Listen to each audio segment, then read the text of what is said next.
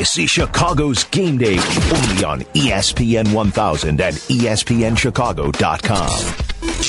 He was going the right way. Cohen all the way.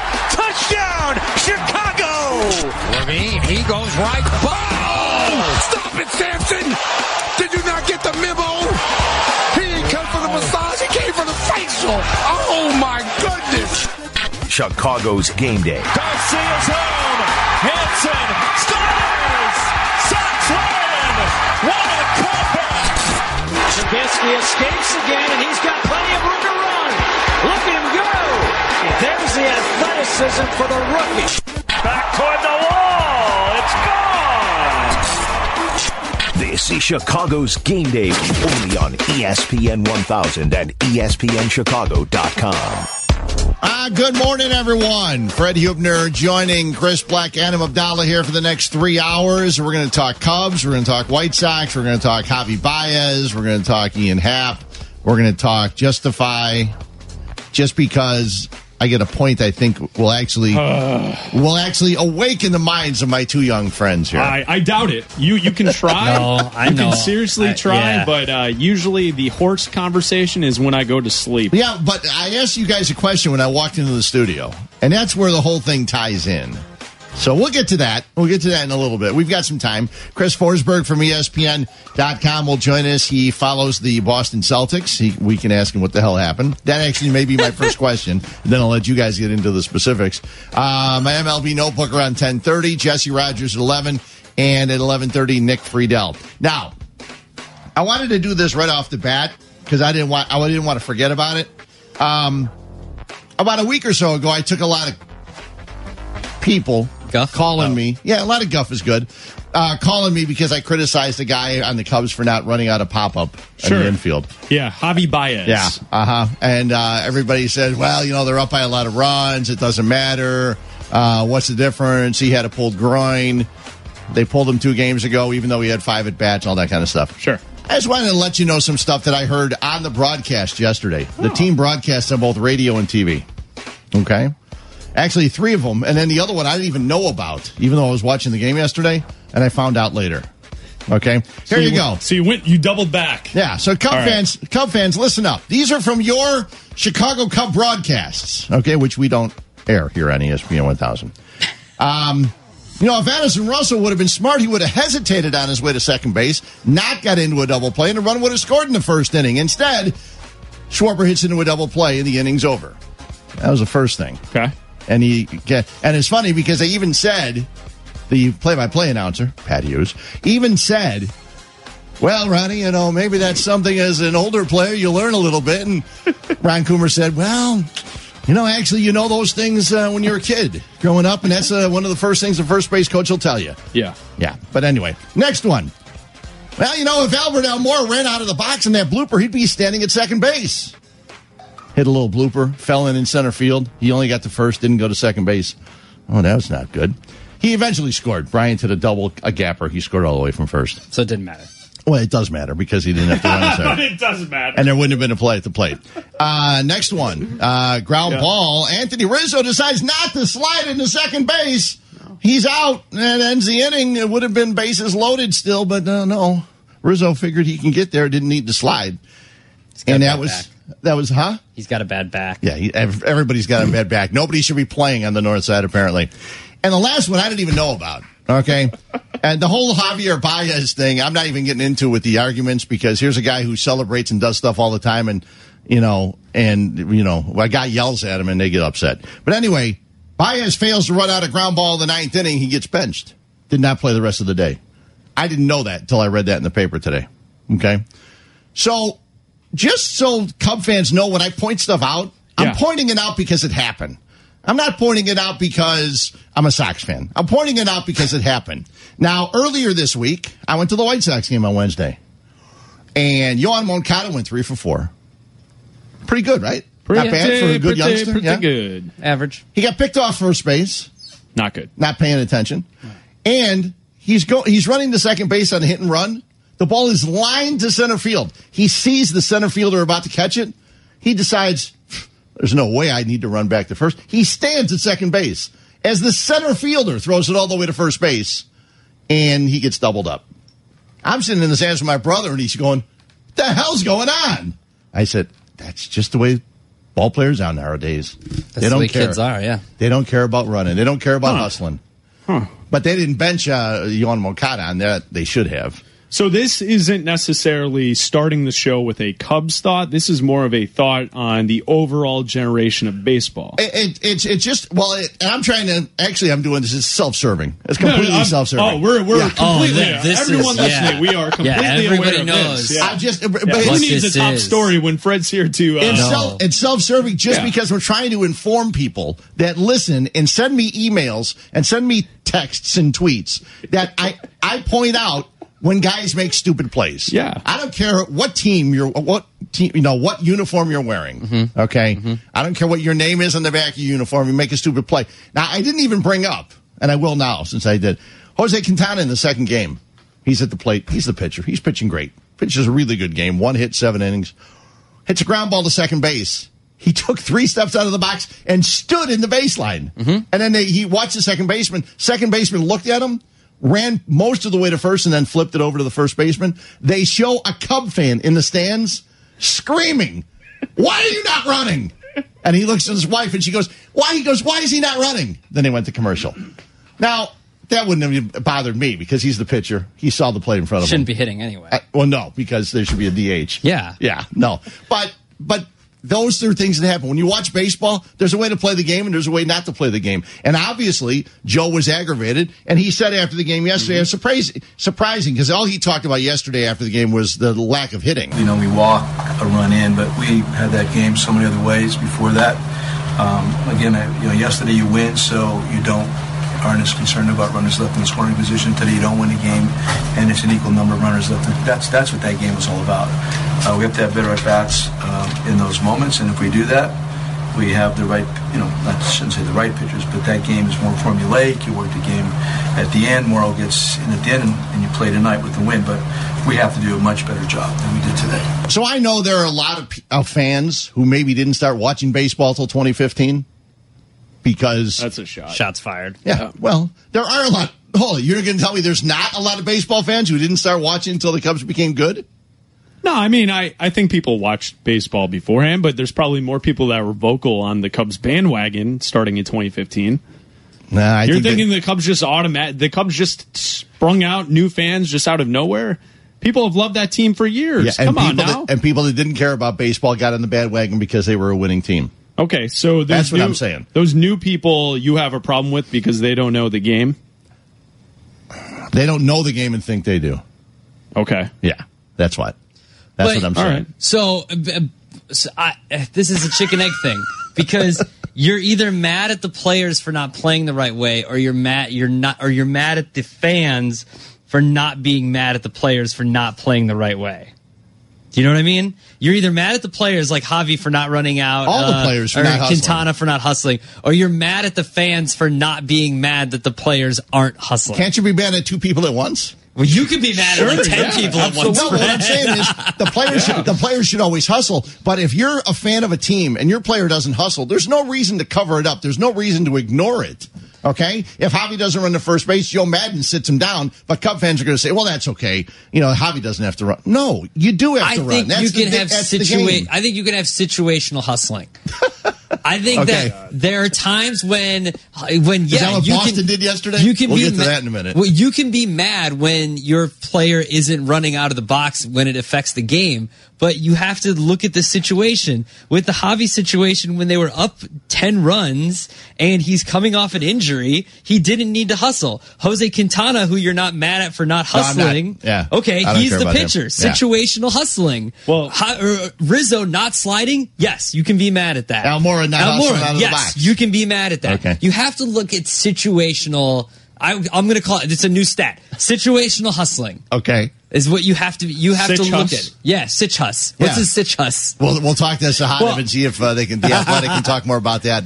As I read Sahadev's things, I have to look some stuff up sometimes. Yeah, absolutely. You have to have the browser open next to it so you can look everything up. Fred, so to me, this is just a commentary on the apathetic Cub fan who joined the bandwagon in 2015 because the team got good, and now that they're in their championship window, there are many who are apathetic to the day-to-day result when we're pointing to things that are wrong with the ball club, and it's like, are you really involved with this team to actually go day to day and participate in the conversation, or do you just want to show up in October and go to a few watch parties? Yeah, I mean, if you're not going to, a lot of baseball fans will watch baseball every day. I know for you guys, it's tough to watch baseball every day, and I don't blame you. 162 games is a stretch. Last night, I would have rather done other things. My wife wanted to go see the book club.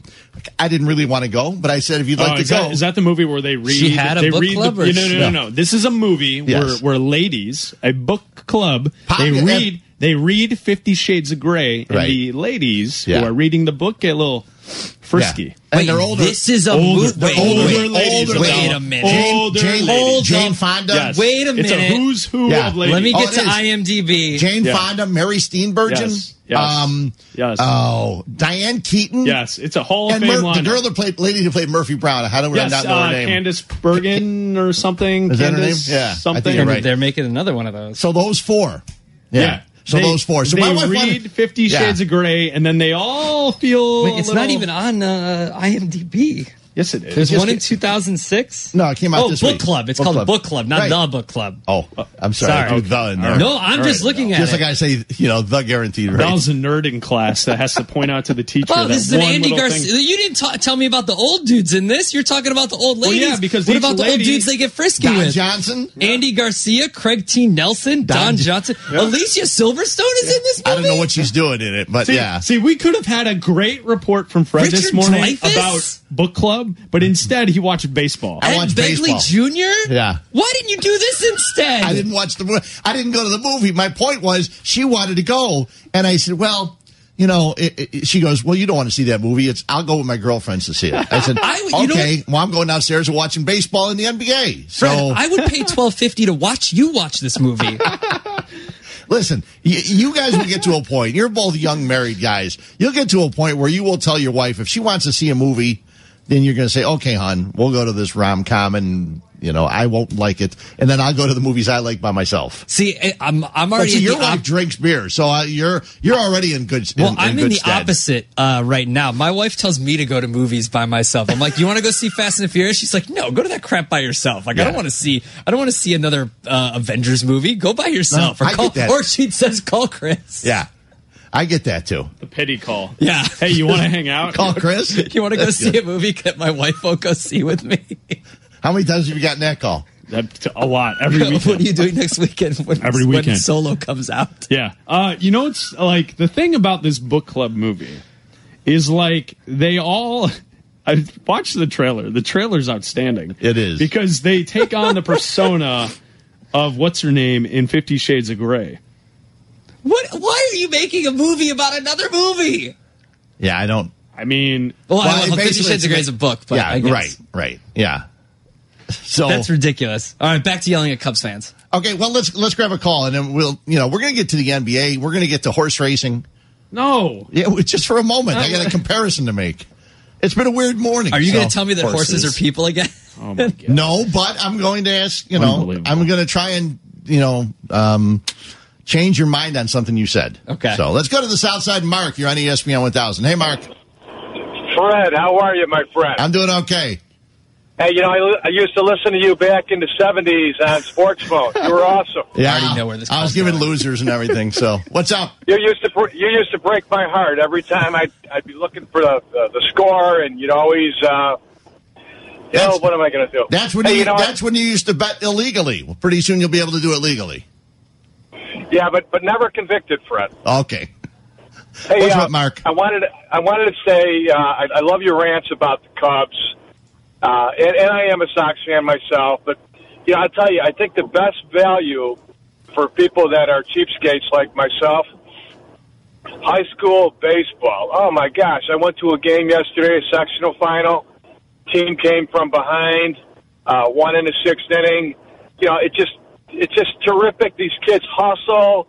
They make a few errors here and there, but boy, they play so hard. And I was watching the Cubs a little bit, and not to call Javi Baez out. I'm sure he's a good man, but man, every play he celebrates, blah blah blah, and look at me, and it's just a different aura, between the high school players and and it's just like in basketball too, high school basketball. I mean, I can't get enough of it. So, Mark, I appreciate the call. I understand what you're saying. In high school, if you don't hustle, they're not paying you. They can put you on the bench real easy. They're really not playing for much. Obviously, in high school playoffs, they are. But it's a different game. It's a completely different game. And like I said, it's not just Cubs. It's Moncada didn't do it the other day. I would love to know if Ricky Renteria talked to him afterwards. It's just when you're at a game, and I don't want to get into the whole factor that, people are paying to go see these games and they should always hustle. But when there's fans in the stands yelling about a pitcher not running, that was even over the top for me. That was even over the top for me. Because for the longest time, if a guy hits a ground ball to second base and he doesn't hustle all out to get to first, I said, well, I don't really, that's not a big deal. You see that he's not going to throw the ball away. Yeah. All he's going to do is flip it. I got people that coached me in the past saying, no, you can't do that. You've got to run out of each and every play. Well, I mean, I guess that's their job as coaches, but situational hustling. Situational hustle. I think that's actually a good stat. Yeah, we're gonna have to go with that. Situational hustle. Okay, you want to get to this racing thing now, so we don't have to get to it later. Not really, but if we have to, well, okay. Yeah. No, we'll get to it later because I got another stat, a horse racing stat that Cap will like for you. Great. Yeah. But here's the thing: we've been waiting. You guys more so than me, but a lot of people have been waiting for the conference finals in the NBA. Sure. You know what the number 13 is? What's the number 13, Fred? The closest any of these games have been. Okay. Have you enjoyed watching the conference finals so far, 5 games in? Yeah. They've been okay. I love the conference finals. Did you enjoy much after the first quarter yesterday? Yes. Did you really? Yes. Last night's game, not really, yeah. but last night's game was really bad. I liked watching it, even though I had the Celtics. But they were down 15 in the first quarter. Yeah, thanks to Chris, I had the Cavs in the first quarter. But they were -4 in the first quarter. What did I tell you? That was easy money. There you go. It sure was. But I think the storylines are still prevalent in these games. Well, they had plenty of time to talk. They had 3 quarters to talk about the storylines because the game was over. How the young Celtics team is going to react. Like you see how the Cavs, the others that we're now calling them, are how they keep playing and keep playing. You always have to wait because the Celtics always have. Yesterday was the first time in the playoffs in most of the season where they haven't had that run in them and you were always wondering, okay, well now they're down 20, but they always have that run where they just shut down the other team and can score 15 or 17 in a row and can make it a game. It's much like the Warriors do in whenever they get to the third quarter. And it didn't happen in their last game. So you're always looking because basketball's a game of runs, and until the end, like even in the last quarter when they're down 20, you always think that look, you can always the ball can stop going in with 3 minutes left. Did you stop thinking? With like 8 minutes left. See, why did you even take the bait? Because you don't even have to defend it. Fred is looking for you to defend. I know this, he is. So then he can say he hasn't enjoyed watching the basketball playoffs. It's fine. If you don't enjoy it, then don't watch it. But you know what I did enjoy about last night's game? And for those people, a lot of people that have heard me or that are not basketball fans are going to be surprised. LeBron's getting as close as he can possibly get to Michael Jordan. Sure. Okay, because what he did last night, there were times where he was throwing no-look passes, no-look bounce passes when he had 2 guys on him to guys driving in the lane for slam dunks. Uh-huh. He's been amazing to watch, and he has been amazing to watch for a while. And I changed my opinion on him about 2.5, 3 years ago because I said, well, this is stupid because this guy's one of the best players of all time. Absolutely. And to say the only criticism I had of him after that was that he complained a lot. And when I mean complain, I mean he complained like just stopping on court and yelling at the ref when the ball went the other way. Yeah. But other than that, what this guy did last night, he didn't have to do much, but he went 8 for 12, 3 of 3 from the 3-point arc, and 12 assists. He didn't need to get many rebounds. He played 37 minutes. He didn't need to. He could have played 20. He could have sat out afterwards. But he allowed other guys on his team to actually step up. George Hill had a nice game. Kevin Love had 14 boards. They shot 50% from 3. Mm-hmm. I mean, A lot of teams are going to win when you shoot 50% from three. Yeah, it's really tough to lose in that fashion. You also out-rebound the Celtics. The Celtics had 34 rebounds. The Cavs had 45, so that's a hustle stat.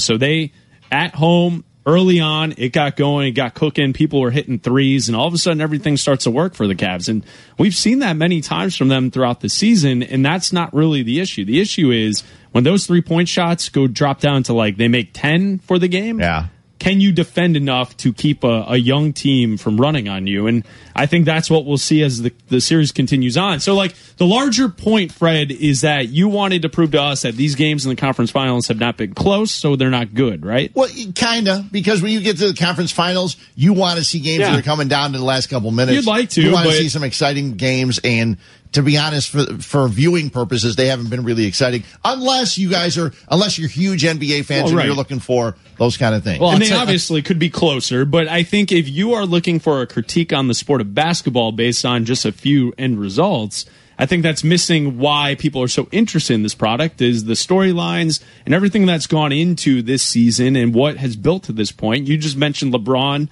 and Jordan. That's part of the intrigue, is that you're right. He is getting as close as humanly possible to Michael Jordan as a player can get in this day and age. So each time out, you see him get on the court, and each time out, he performs well.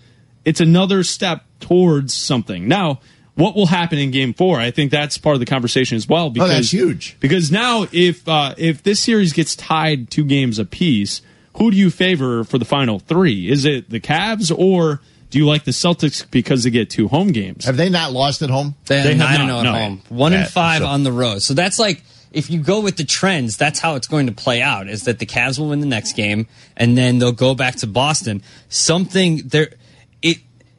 got to be completely mental, because you look at the way the Celtics were able to shut down the Cavs in the first 2 games. Right. Or whether it was just the Cavs not being able to hit shots. And Brad Stevens has to figure out a way to get in these guys' heads, or they just have to get out of their own heads and win a game on the road. You're not going to win anything if you can't win on the road. You're just going to win your home games? Well, listen, though. We know that this is how it works. Young guys don't play well on the road in the playoffs. The refs are going to be heavy on the whistle against you as the road team. Jaylen Brown picked up 2 quick fouls early on. At the end of the first quarter, 5 fouls for the Celtics, 1 foul for the Cavs. Mm-hmm. There's a reason things transpired the way they did in last night's game. Yeah.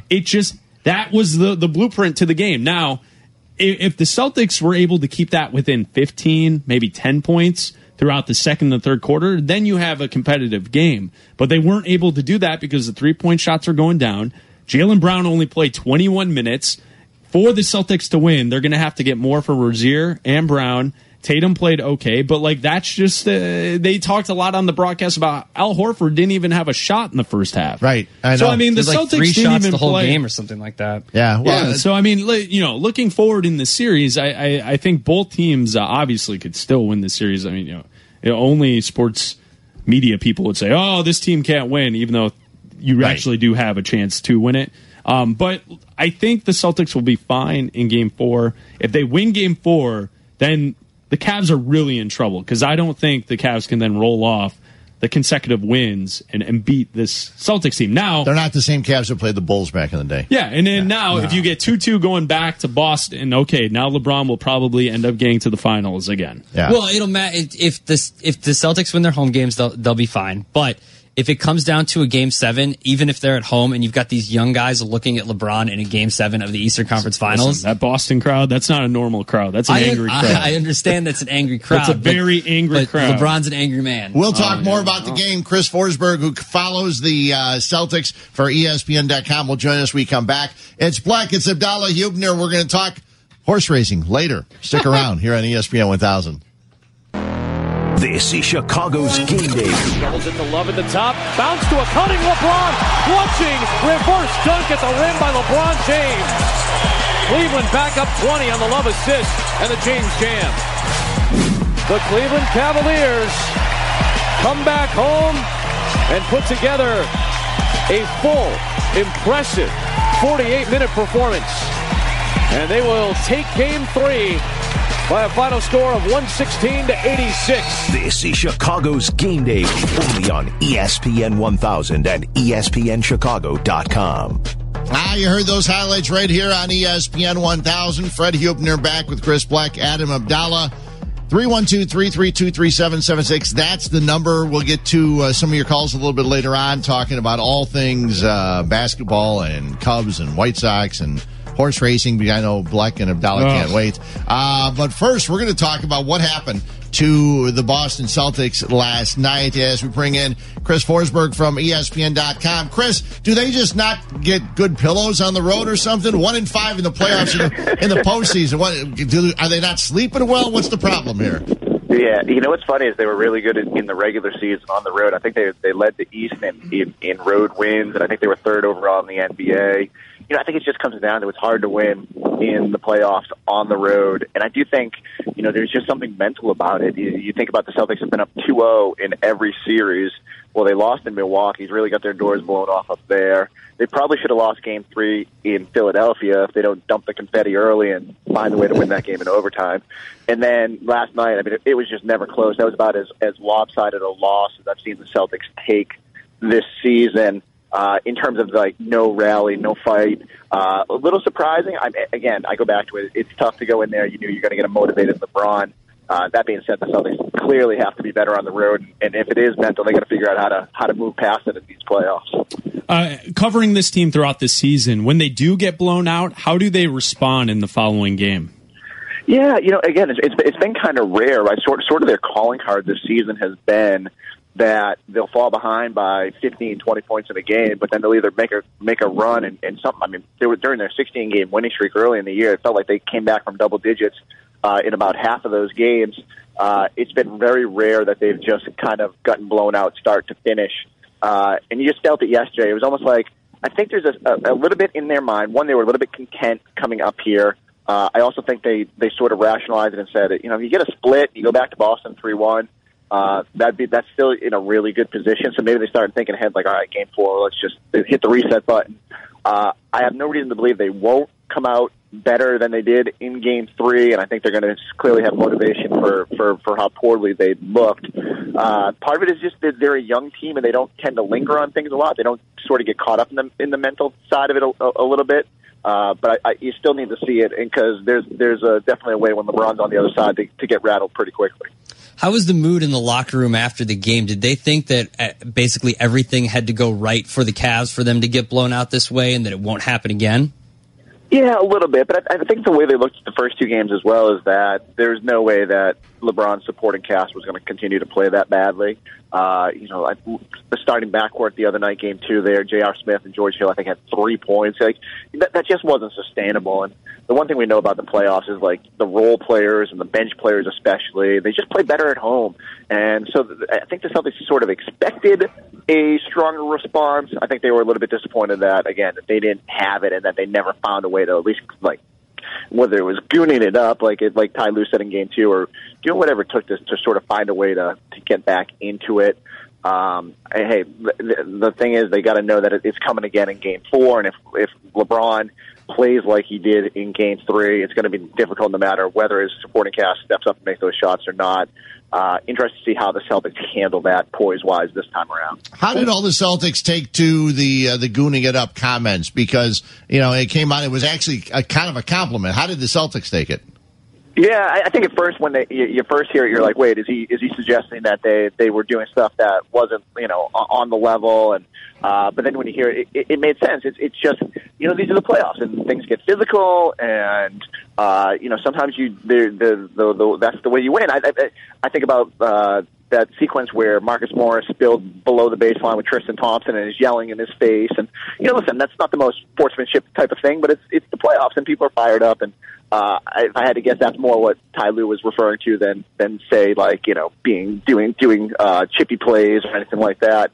But let's face it, they didn't show that sort of resistance in Game 3. So whether they got to go back to gooning it up or just get back to sort of being the more physical, more aggressive team, they need to certainly get back to that sort of mentality for Game 4.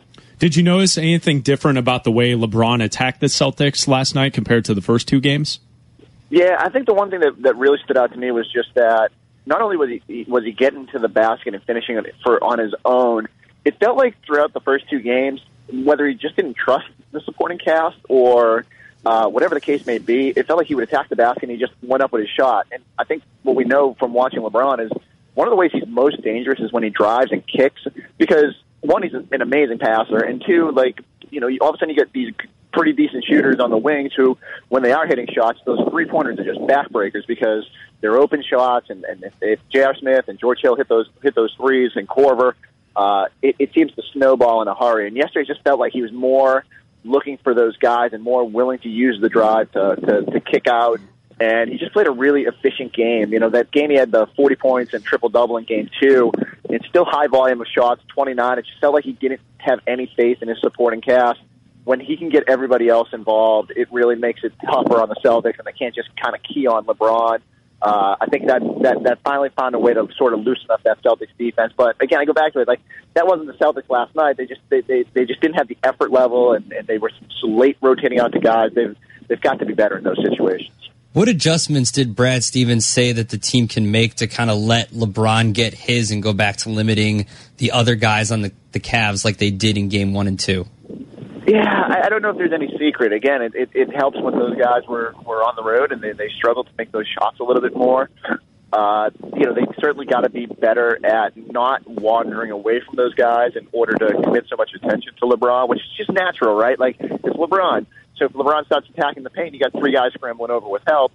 You got to be disciplined and make sure you're not letting those shooters catch it, because, hey, let's face it, if J.R. Smith gets going, it's a lot different of a game than what we saw in Boston. It just comes back to being disciplined and not sort of losing the focus that they had through those first two games. I know Brad Stevens wasn't real happy with Horford necking any shots in the first half, but he only had 4 for the game in 30 minutes. How did they change that? Yeah, I mean, so there's been these lulls during the season where, you know, whether it's on Al or the teammates for not getting him the ball, where he hasn't been aggressive enough. And I do think the pattern has suggested that nights after Al has quiet games, he comes out a little bit more motivated, and the Celtics will certainly run more actions, I think, early in Game 4 to sort of get him going. Al's been great this postseason. I mean, even up here in Boston, throughout the regular season, there was this notion of average Al, and one of the local radio guys tagged him as sort of this guy who makes $30 million but doesn't put up the stat line that's maybe commensurate with that salary. But when Al gets going, and we've seen it this postseason, I mean, he just really changes the game. He's been great in the post. He's been able to stretch the floor. They've really got to lean on him. I think there was one point last night where I even thought that. I said, you know, what's the harm here if you just let Al take the next 11 shots? Like, sure, if there's someone you trust to make baskets out there, it's probably going to be Al. So I just think they got to find a way for him to be more involved, especially when young guys like Jaylen Brown were struggling and got foul trouble and were kind of in their own head at that point. Chris, we appreciate a couple minutes of your time on a Sunday morning. Thanks a lot. Hey, thanks, guys. Take care. Chris Forsberg from ESPN.com. And, was it Doris Burke that was doing sidelines and TV last night? Yes, it was. She said, when she went up to Brad Stevens, he said, your notebook isn't nearly big enough for all the stuff that we did wrong in the first half. Yeah, no, it's true. And they looked awful in the first half. Yeah. Everything went the Cavs' way, and expect them to come out in a different style for Game 4. I just think it'll be interesting to see if the shooting can keep up for the Cavs, because they were missing uncontested shots in Game 1 and 2, and those uncontested shots went in yesterday. Yeah. So it's just a matter of whether or not they can shoot. If they can shoot, it's the most basic thing. If they can shoot, they will win. Yeah, sure. Why did you throw out the story I just handed you?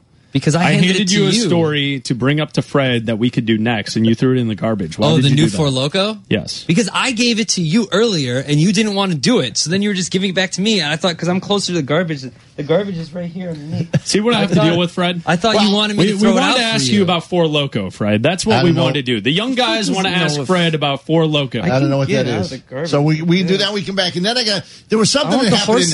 There was something that happened in the first game. Yes. Or in the game last night that I want to ask you about. about, and the horse stuff. Yeah, we got so much to do. Stuff. But then again, at 10 o'clock, we got a lot of open time. No, I want the horse Your stuff. calls, 312-332-3776. The basketball thing will only take a second, I think. Jesse will join us at 11. Nick Friedell at 11:30 because he's just looking for a friend right now after being at the Combine all week. Cheeseburger. You think he showed everybody where Oshival was? Let's go. Each and every guy. Follow me. It's Abdallah Black Hubner here on ESPN 1000. This is Chicago's Game Day, only on ESPN 1000 and ESPNChicago.com. Okay, in case you missed it yesterday. And they're into the stretch. And Mike Smith goes to the whip on Justify. Ken Foles is closing in with Bravazzo on the outside as the field comes into the final furlong. It is Justify in front. Good magic on the outside. Ken Foles. Bravazzo. Justify. He's unstoppable. He won the Preakness. That was a call from the Horse Racing Network. You heard it right here HRN. on the ESPN 1000. And, Justify wins. It wins the first two legs of the Triple Crown. And now I know you guys are having fun with this in the 8 o'clock hour. I don't mean fun that you enjoyed it. You just fun because, it was a big race and you said, okay, we'll mention it. But you were talking about how horses don't know when other horses pull up alongside of them. But you guys both have dogs. Dogs are pretty smart. What makes you think horses aren't smart enough to know? I didn't say that they didn't know that they pulled up alongside them. The commentators afterwards were saying that Justify looked the other horse in the eye and pulled out a gutsy win. That's not something a horse can do. You don't think one horse, and if dogs are running, they want to be in front of the other dog? I don't know. No, they want to smell each other's butts. Yeah, there's a lot of that. It'd be bad if horses licking of did other that. things. Okay, so I didn't know that this was going to come up, but this is a story from last night with my golden doodle Gus. Gus the golden doodle. We ran into a couple in the lobby of our building that he knows and loves. So we're with them in the lobby. The people or the dog? The people. Okay. Their dog wasn't with them, but he knows the people, right? So he's going nuts. We all get on the elevator together. They live on the 6th floor. We live on 17, right? So we go up, get to 6, the doors open. The couple that Gus loves get off the elevator and they walk left. The doors close. We go up to 17. The doors open. Our apartment's on the right. We get out of the elevator and I go to walk like we do every single time we come back in to our apartment. And he refused to come with me because he wanted to go left because he thinks the couple went left. He doesn't understand that they're on a different floor. But dogs Chris, are idiots. No, but he's not, though. I mean, the dogs... Well, I mean, he doesn't have the mental capacity to understand that we went up in elevation, thus on a different floor. But did he look the couple in the eye and stare them down and pull out a gutsy win? I think his effort to try and get me to go right was gutsy. Okay, here real quick, and I know we're running late. Here's the stat I wanted to make sure we knew, and I posted this. I said, I'm sure Cap knows this. There have been 144 Kentucky Derbies, 143rd Preakness Stakes, and 149 Belmont Stakes. Secretariat has the record time in all three of those races, and he set the record 45 years ago. Anything comparable to that in any sport where someone set a record 40? Now, there's probably one. The 56-game hitting streak. But other than that, there's nothing comparable to that. No, because all sports are utilize people and not animals. Okay. I mean, Jordan never lost in the finals. Yeah. That's pretty good. Okay. He's also a human. He's a human. And he can actually look someone in the eye and have a gutsy win. We have a Four Loko story we need to talk to you about. We're going to get to that. Later, right? We got plenty of time. 312-332-3776. Chris Black, Adam Abdallah, Fred Hubner. We're talking... Well, mainly baseball and basketball, but horse racing too. Here on ESPN 1000. This is Chicago's Game Day. Deep to left field, and it is fair and gone. Deep left center. Game over. Cubs win. Chicago's Game Day. He is at the wall. He leaps. He caught it. Alvarez. It's a triple play for the Sox. Bases loaded, bases clean. This is Chicago's Game Day, only on ESPN 1000 and ESPNChicago.com. Welcome on in. Hope you're having a nice Sunday morning. Last week was Mother's Day. This is just a Sunday morning, and it's still crappy out. I like mornings like this. Well, I don't mind them because I'm not a big fan of the sun. No, this is a day where I'm really not. I like 72 and overcast. I don't like the sun. That's a hot take. Days like this are perfect. My in-laws are coming into town, so we're gonna do a little brunch, and then where are you brunching? I don't know yet. Somewhere up by my apartment. Abdallah, is it going to be a boozy brunch? No, it's not. No, because I'm with their parents. So you can get drunk with parents? What's wrong with that? I'm not going to get drunk with their parents. Drunk is drunk. What's wrong with that? And then I'm not going to feel at all bad about catching up with like 4 episodes of Westworld because it's bad outside. I watched Westworld the first season. Yeah. I heard someone mention this the other day, and we'll get to sports in a second. No, we'll talk. We started the first hour with the book club. Yeah. And now we're doing the Westworld. But not a book club. The movie is the book club. Yeah. Someone mentioned the other day on Twitter, and it was actually something that made me laugh. Usually it just makes me shake my head when people are on Twitter. But they said, is Westworld the best show that nobody really understands what's happening? I think it's that and Legion. Okay, I watched Legion for the first 6 episodes, and I said, I got to give it up. Exactly. I don't get it. Legion is wild. It is so hard to Watching understand. Legion is like living on mushrooms. Yeah, like it is so messed up. Yeah, I had to stop. But Westworld, I haven't caught up, so I've only watched the first episode so far this season. I'm the same way. I've only watched the first one. I gotta catch up, but I heard it's weird. Yeah. But I'm looking forward to it because I like weird. How would you know what it's like to live on mushrooms? I've taken them a few times. Well, tell us about this. It's not fun. When was the last time? The last time was Lollapalooza a while ago. Not like years. This is years and years ago. Years and years ago. One of the first ones that came back. It was Primus and Billy Idol. Ooh. And Billy Idol started, and then I woke up 4 hours later. I was awake the whole time, obviously, but would the things come after you? Yeah, it's this is ESPN Radio. Musical notes. You're the one that brought up mushrooms, so I wanted to find out. It was like a stereotypical very bad experience where stuff looks like cartoons and I was the dude I saw Primus and I don't remember it and it was not good and I'd never ever again. Don't do that, kids. It's bad for you. It's bad for your health. All right, you brought it up, so that's why I asked. I just asked a follow-up question. It is not good for you. Okay. Don't do those things. Now, we were just looking at some of the highlights during the Sports Center, and LeBron, we talked about him earlier. LeBron had a really nice game yesterday.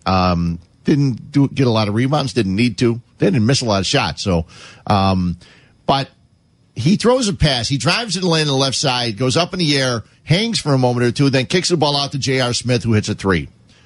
J.R. Smith then did something that I don't know if it bothered me, and I know you guys think, well, everything bothers you. I don't know if it bothered me or if you guys were bothered by it or if you even thought about it. But he looked at the scorer's table and shrugged, and I'm saying, hold it. What are you doing? You can't use the MJ shrug after hitting a 3 in the playoffs. Well, J.R. Smith is his own special kind of something. So, did anybody else think about that when it happened? Because he looked at the sideline, he had his palms up, he just kind of shrugged, and I'm going, no. Fred, he also does that after every single time he makes a basket because he has the expression on his face how does everyone else in the world not understand that I should be shooting every single shot ever shot by any basketball player ever? Okay. I won't think that's just who J.R. Smith is. I won't think J.R. Smith has ever done anything wrong. He's easily one of my favorite players in the NBA. He's so fun to watch, and he plays with like Chris said, he thinks that every single shot he takes is a good shot and a high percentage shot because he should be shrugging when it doesn't go in because he believes that every shot should go in. That's what his coach is shrugging. So much confidence. It's so great. There was a good highlight during the season. LeBron hit a game winner and LeBron dribbled the ball at the top of the key for 10 seconds and then drove in and hit a shot and the Cavs won the game. And in the highlight, the entire clip of the highlight, J.R. Smith is standing 40 feet away from the basket on the other side of the court, waving his hands hey, give me the ball over here. Give me the ball. It's dude, that's LeBron James. He's going to take that shot. You're not taking that shot, sir. In J.R. Smith's mind, J.R. Smith is the greatest shooter in NBA history. Yes. People forget, you just mentioned that, about LeBron taking the shot. And again, this is just stuff off the top of my head that I think about once in a while, which is what you do on a Sunday morning, come up with these kind of things. But people forget. They talk about last-second shots and guys going, James Harden needs to take that last shot, and, LeBron needs to take that last shot. People forget that Michael actually dished to Paxson and Steve Kerr. Mm-hmm. Yeah, sure, yeah. Yeah, absolutely. And I don't know that James Harden's going to pass the ball to anybody. No. For a last-second shot. But J.R. Smith also has the green light. Like, that's why he was brought to Cleveland. Like, that he has he has the green light from Ty Lue and LeBron, more importantly, to whenever you touch the ball, shoot it. Mm-hmm. So, and because of that, he thinks he can. That's why he's so, when he gets on, when he hits those first couple threes, he's so dangerous because if he's hitting his threes, the game's over. Like, that's the end of the game. He was Bulls property, was he not? He was, yeah. I don't think he played much. No, he was. Did he ever play? Did he get traded here and then not? Or was he never here played, or he played like one game and didn't play? Like, it was a coach's decision. Because it comes up every once in a while when we talk about it. It comes up once in a while, and I'm going. But that was also he had some character issues back then too. Like but here's the difference. It's hard to look at him and imagine he had character issues. Think about it this way: isn't it amazing that when you get someone has a character issue when they're in a bad situation, but then when they get in a good situation, all of a sudden they don't have character issues anymore? Look at DeMarcus Cousins in New Orleans. Did he have any character issues last season? No, he was fine. He fit in. He played well. Does that mean that when you have players like that, they have to go to a team where they're not numero uno, where they're not the number one guy? Or do you blame the situation? You know what I'm saying? Like, why did J.R. Smith all of a sudden, once he's under the wing of LeBron James and now he's playing with a team that's competing for something, all of a sudden, no, there's no issues with J.R. Smith. Like, he's funny to watch and he does a lot of funny stuff on the court, but like, he was labeled as a bad character. Like, guys are always labeled as bad character guys until they win, and then no one brings it up anymore. Yeah, well, what's going to go on with Cousins this year? I know, obviously, he says he would love to re-sign with New Orleans. I think I brought this up to you a couple weeks ago, and people were questioning, well, the way New Orleans played, why would they want him back? Yeah, that's a good point. He'll be a unrestricted free agent, so he'll hit the open market. But the problem is, you tear your Achilles. That's a tough injury to come back from, especially a big. Who knows how that'll work out? We saw what the torn Achilles did to Kobe at the end of his career. I would assume, based on DeMarcus Cousins' game itself, it probably won't change that much, so he'll probably be just as productive.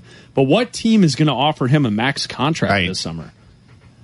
Yeah, and that's the thing to kind of look at. I agree. I don't think he needs to go back to New Orleans, because I think what they have and what they did in this playoffs build upon that. Running, pace, space, playing four guys on the floor who are all kind of guards, and then have Anthony Davis be your center forward combo guy. You don't need to go big. You're good enough the way you were in this round of the playoffs this season. So it'll be interesting to see what happens with DeMarcus Cousins, or does he sign on somewhere as like a guy piling in to a situation where you have other free agents going there, and maybe he takes like a 1-year prove it to me deal? The Bulls have money. I was just going to say that. The Bulls do have money. The Lakers will have money. There are a few teams that will have money, so it'll be interesting to say. I mean, if you're a Bulls fan, do you want DeMarcus Cousins going forward with this team?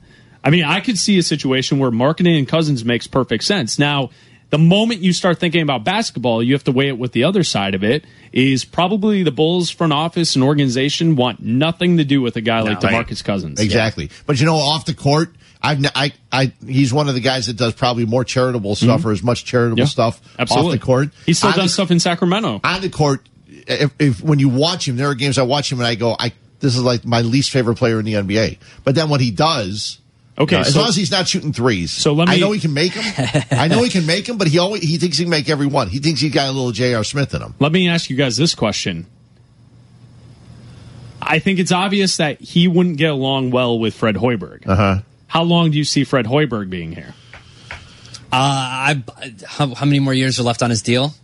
Couple. Yeah, I want to say 2. I think he lasts his deal. Okay. Because I think the other thing you could consider is, if you want to build this team to be a championship level team, you have to add talent. And sometimes that comes with taking some talent that may have question marks attached to it. But that's how you then start to compile a team good enough to compete for championships. You can't, you can't just have this whimsical mindset and you're just going to draft your way into a championship, right? That's impossible to do, right? So many other teams have found guys. Andre Iguodala, who was acquired by the Golden State Warriors, was acquired with a question mark, and that kind of started things in that way. James Harden was taken by the Rockets through a trade because Oklahoma City couldn't pay all three of their guys. You know, there are things that go along with all of this. And DeMarcus Cousins, when good and healthy, is a top 7, top 5 player in the league when he's playing at his best. If he's at a bargain price, I don't know. I get that the personality may not mesh, but if you don't plan on having Fred Hoiberg here for the long haul, then why wouldn't you try and get a talent and then find a coach who can coach the talent? You see what I'm getting at? No, I think that it depends on who they sign this year, how long Hoiberg is around for. Because if, like you said, they've got to develop guys. And I think that now that this year that they're going to be competing or trying to compete, we'll see more out of Fred Hoiberg. Like, we didn't question what he was doing, like in late game situations, out of timeouts and that kind of stuff, because these games supposedly didn't matter. Right. So if they came out of a timeout and didn't perform well or lost the game on a last second play, most of the fans were like, good, because we want losses. So now when these games matter, how does he perform? And I think this is the prove it year for Fred Hoiberg, because now the front office and everybody involved with the team want to get back in the playoffs, and they want to be someone who can make a deep run in the playoffs, and that's going to be what Hoiberg is measured by. When will the next time a guy as talented as DeMarcus Cousins will be available, unrestricted in the NBA, and willing to probably sign for less? Just available without you having to make a trade and give something up, and not being at their 100% peak where they're a free agent and you know that there are no question marks attached to it. I don't know if you can look at the top 20 players and say, oh, that guy's going to be, before a month ago, a lot of people thought Klay Thompson at some point would be an unrestricted free agent. Well, it sounds like out of the Bay that he's more than willing to take a pay cut to stay with Golden State for the long term. So he'll never be. Leave the Bay. Are you kidding me? Well, right, but he was sitting in the front row with the Giants game the other day with a Giants hat on. Yeah, and the announcer said he would have never done that if his brother was still in the Dodgers. Yeah. His brother's not. He's wasting away in the South Side. Well, so just look at the top talent in the NBA. When will a guy with Cousins' talent become available next? LeBron gets to choose where he goes, so he doesn't really become available. Right. Durant will choose where he goes. Russ signed a new deal. Harden signed a new deal. Steph signed a new deal. Anthony Davis deal. So, those type of guys, those guys are not available. Well, plus if you sign Cousins in the offseason in some kind of prove-it deal and he's on a 1 year with like a team option, something like that for a second year, that's a tradable asset if it doesn't work out. That's something that the Bulls could trade and get a first-round pick for if it doesn't work out. So I don't see it as it's not a win-lose situation. We just took Fred down a DeMarcus Cousins trade scenario Bulls rabbit hole, and I don't think he's happy about it. Well, I understand most of it. Half of it you lost me there. But it actually ties into something else I had written down here, because despite what you guys think, I don't like to call people stupid. I don't like to call people dumb. Why would we think that? Well, maybe generational. Not generationally. Maybe in general, I might. Well, you hate people under the age of 40. No, I don't hate them. All of my nieces and nephews are under the age of 40. There you go. My nephew, which you guys met, there's hate sometimes, but But I heard something this week, which I tweeted out is one of the dumbest things I heard on radio. And I want you guys to explain why I'm wrong, or why it's a good thing. I heard people asking, and it's not, Sylvie asked it. I don't know if it was necessarily his idea, but he asked, would you trade Markkanen, the number 7 and the number 22, for Kawhi Leonard? And me, on the other end of the radio listening to that, thought that was the dumbest question I've heard from anybody in a long time. Now, I know that that's a question that's out there. People are thinking about, why would the Bulls, in the midst of a rebuild, why would you move 2 picks and the guy you got last year, which you think is the guy you're going to build around, for a guy that is coming off an injury, didn't want to play for the Spurs last year? Wouldn't you be setting your rebuild back 2-3 years? Well, I can answer the first question. Do I think it's a dumb question to ask that? No, because I understand the point. The point is you want to be good. We don't know what Markkanen will be. I get that we all hope that he'll turn into an all-star player, but you know that Kawhi Leonard is one of the top 5 players in the league. Yeah, but you were also bad this year, and not bad enough, but you were bad this year, and you moved Mirotic so you can get another draft pick in the first round. You have 2 first-round picks. Yeah, but the 2 first-round picks. But again, Kyle Kuzma was picked, 28th last year? Okay, but you can find guys anywhere, but that doesn't mean that they will find the right guy for this team, and it's also... But it doesn't mean they won't. Oh, okay, but so why are the Bulls in this situation then? If the Bulls have been drafting great players like Kyle Kuzma late in the first round every single year, why are the Bulls in a rebuilding situation? Well, they haven't. Well, that's my point. But they hopefully did last year for the first time with Markkanen. But they missed on Donovan Mitchell, though. Well, 12 other teams. And let's be real, the Timberwolves are the ones that did the legwork on Markkanen. Yeah. The Timberwolves are the ones that wanted Markkanen. So we wanted to trade as Bulls fans. The Bulls traded Jimmy Butler to the Timberwolves. The Timberwolves are the ones that wanted Markkanen because they loved him and the shooting and scoring and everything. But so did the Bulls. Right. But it was because of the trade that they got them. It wasn't because they targeted this one player and that's the team we moved up for. That's the team that wanted Jimmy Butler. That's why we got that player. But I mean, let's be real with it. I get what you're saying, Fred. You can always draft within the first round star players. I get that. They also missed on Draymond Green. Why does he play for the Bay? Why is he out in Oakland and San Francisco? Yeah. The Bulls missed on him? Yeah. Well, again, everybody in basketball did. Because so who says that they won't miss with 22? Thibodeau wanted him. Huh? Thibodeau wanted him. Right. No, I know. So who says that they won't miss with 22? Obviously, they can get a star player at 22 if the cards land right for them. But there's also the possibility that they don't. There's going to be more. There's going to be more than 6 players in this draft that actually play for a while in the NBA. Sure, but they have to draft the right player. And you also have to think of the other teams in the East. They're not better than the Celtics. They're not better than the 76ers. And they might not be better than the Raptors with whatever they add if they sign Levine and they have Markkanen and you have Portis and you have whoever you draft and sign, that's fine. If you want to make moves and you want to be the best, you have to get one of these top players. And the only way to do that is to give up Markkanen and flip the roster and try to get one of the top superstars in the NBA. You might have to do it because the Bulls don't have anybody that anybody else wants to play with. Well, the Bulls don't have that guy that people would want to. You think the Bulls would be able to sign people in free agency, which they've never been able to do because they would have Kawhi here? Okay, they haven't had players that people wanted to play with before. So without just doing that conversation, no, I know, and they haven't signed anybody. Hold on, let me ask you guys this question though: remove Markkanen and take the picks, send them to San Antonio. Kawhi Leonard with the collection of players that you have currently on the Bulls roster, does that team make the playoffs?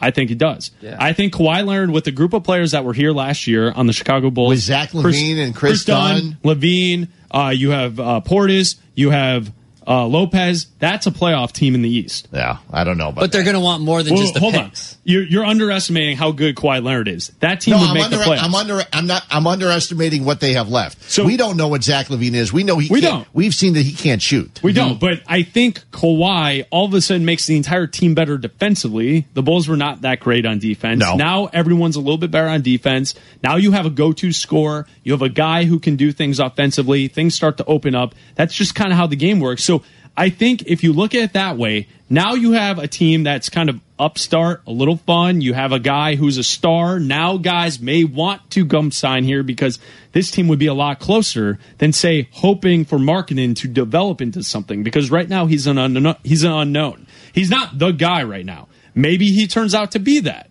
We don't know that. Wouldn't it make more sense, and we'll get to a couple of callers, wouldn't it make more sense to keep Markkanen, see what you get from 7 and 22, and if you're going to make a move, make it next year?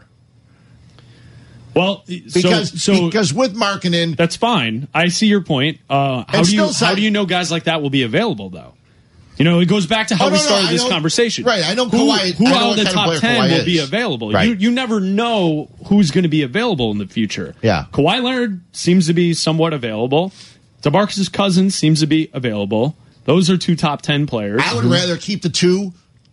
Keep Markkanen the other 2 and bring in Cousins than trade all 3 and bring in, because I just think by trading all 3, you're laying everything at that point on Dunn and LaVine to be players that can play and are going to be very, very good players. Yeah, but even if they're average players, next to Kawhi Leonard, that's pretty good. I don't think so. Do you look at the Spurs roster around Kawhi Leonard? When he's been healthy, that's been the second best team in the Western Conference. Yeah. This year, they could barely get into the playoffs. It's a completely, once you add a player like that with the collection that you have, they're a different team. And he clearly wants out. So you also have to guarantee that he's going to sign here. Right. Well, yeah. You wouldn't do it for 1 year if he's going to bounce. Let's go to Downers Grove and Mitchell. You're on ESPN 1000. Hey, Mitchell. Hey, what's up, fellas? I was going to disagree with a point earlier. I think the best young teams in the NBA are built through the draft, including the Warriors. I mean, when you really think about it, they were 2 plays away in a Game 7 from going back-to-back with just the team that they drafted. That's why Kevin Durant going there was ultimately, from my vantage point, a cowardly move from a competitive standpoint. Now you guys change topics. I think it would actually be foolish to not trade Markkanen and a draft pick for Kawhi Leonard. The juice is totally worth the squeeze on that. He's only 25, 26 years old, best two-way player in the league, top 5 player. We don't even know what Markkanen's going to be. And having watched basketball for 2 decades now, he doesn't exactly scream transcendent player. Like, do you think he's better than Porzingis? Because Porzingis can't even get the Knicks into the playoffs on his own. I think you would have to pull the trigger on the trade for Leonard. Real quickly, you said Markkanen and a pick. Well, he hung up. Markkanen and a pick. Markkanen and a pick, no. I mean, but I think you're kind of pointing out it would be the 7th pick, I would assume. It wouldn't be 22. No. You wouldn't trade 22 and Markkanen for Kawhi Leonard. The Spurs would laugh you out the building. Well, you can make the offer first. Yeah, sure. Yeah. Why not? If you don't, do they have a second round pick they could sell too? Maybe add that in there. Real quickly, since we're going to baseball in a little bit, let's go to Lou in St. Charles. Hey, Lou. Hey, guys. I think that you guys are overrating Leonard just a little bit. You guys think he's a little bit better than I do. Do you think he would ultimately be the best player on the championship team in the NBA? Yes. Okay. Well, we differ on that, but that's not why I called. Say everything holds true and the Bulls just stay at 7 and 22, right? So say at 7, you have a couple options. You have Bridges or a guy like Porter. Would you roll the dice on Porter knowing that he very well might not even play in the NBA, or obviously he could be the best player in the draft? Or do you go with a guy like Bridges, who might be just a 10-year solid NBA guy, but just essentially a piece? What do you guys think? Thanks, Lou. The Porter. Do you actually think that a healthy Michael Porter is going to be there at 7? Yes. Do you? Okay. No, I don't. I see what Fred's saying. If the medicals check out, he'll go before 7. I've heard people say the medicals check out, he'll go in the top 3. Yeah, I could see that. I could see everything leading up to it to all be smoke. I think it depends on what Doncic decides to do because he still hasn't decided. He's going pro. I know even though his coach is now at Phoenix, right? Yeah, his agent's just playing games. Yeah, his agents, and I think they are too. But if that makes teams a little skittish on him, I think Porter could go soon. It's also a matter of what people think of Trae Young, because if you look at ESPN.com's latest mock draft, they have Trae Young going pretty high. I think he's going like 5th overall. Ooh. So I don't think that Trae Young is going to go that high because I don't think he's that good of a player. So I think that Porter, he might be there, but I don't know. And let's be honest. If you don't think Kawhi Leonard's good, where have you been? Because the 2014 San Antonio Spurs won the NBA championship against the Miami Heat with LeBron James, Dwayne Wade, Chris Bosh, and everyone. Kawhi Leonard was the best player on the floor in that series. But he had help back then still. Okay, right? He had help, but the question was, can he win a championship as the best player on the team? Yes, he's done it. He's also been top 5, top 3 MVP candidate for the last 2 seasons before he got hurt. Come on. Are people even watching basketball these days, or are we just Some are. Consuming the hot take symposium from Fox Sports 1? I mean, what's going on here? We come back. What is this nonsense? Kawhi Leonard's not good. MLB Notebook in the Cubs starting lineup. Someone came after us saying Jimmy Butler is better than Kawhi Leonard. What is going on here? That's a mistake. Yeah, come on. Insanity. I'm sorry, Fred. It's Black Abdallah Hubner, some baseball. We come back. Don't forget Jesse at 11, Friedell at 11:30. We'll ask Friedell what he thinks. That'll take up 20 minutes. Here on ESPN 1000. This is Chicago's Game Day, only on ESPN 1000 and ESPNChicago.com. And the ball driven to left center. Souza. He's got it! He's got it!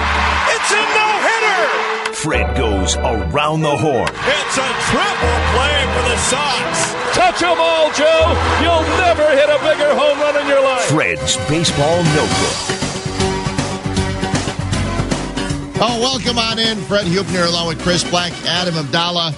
And each and every week we do a baseball notebook. And I tried to do it the other day with Yurko, and we got sidetracked. Never got to it.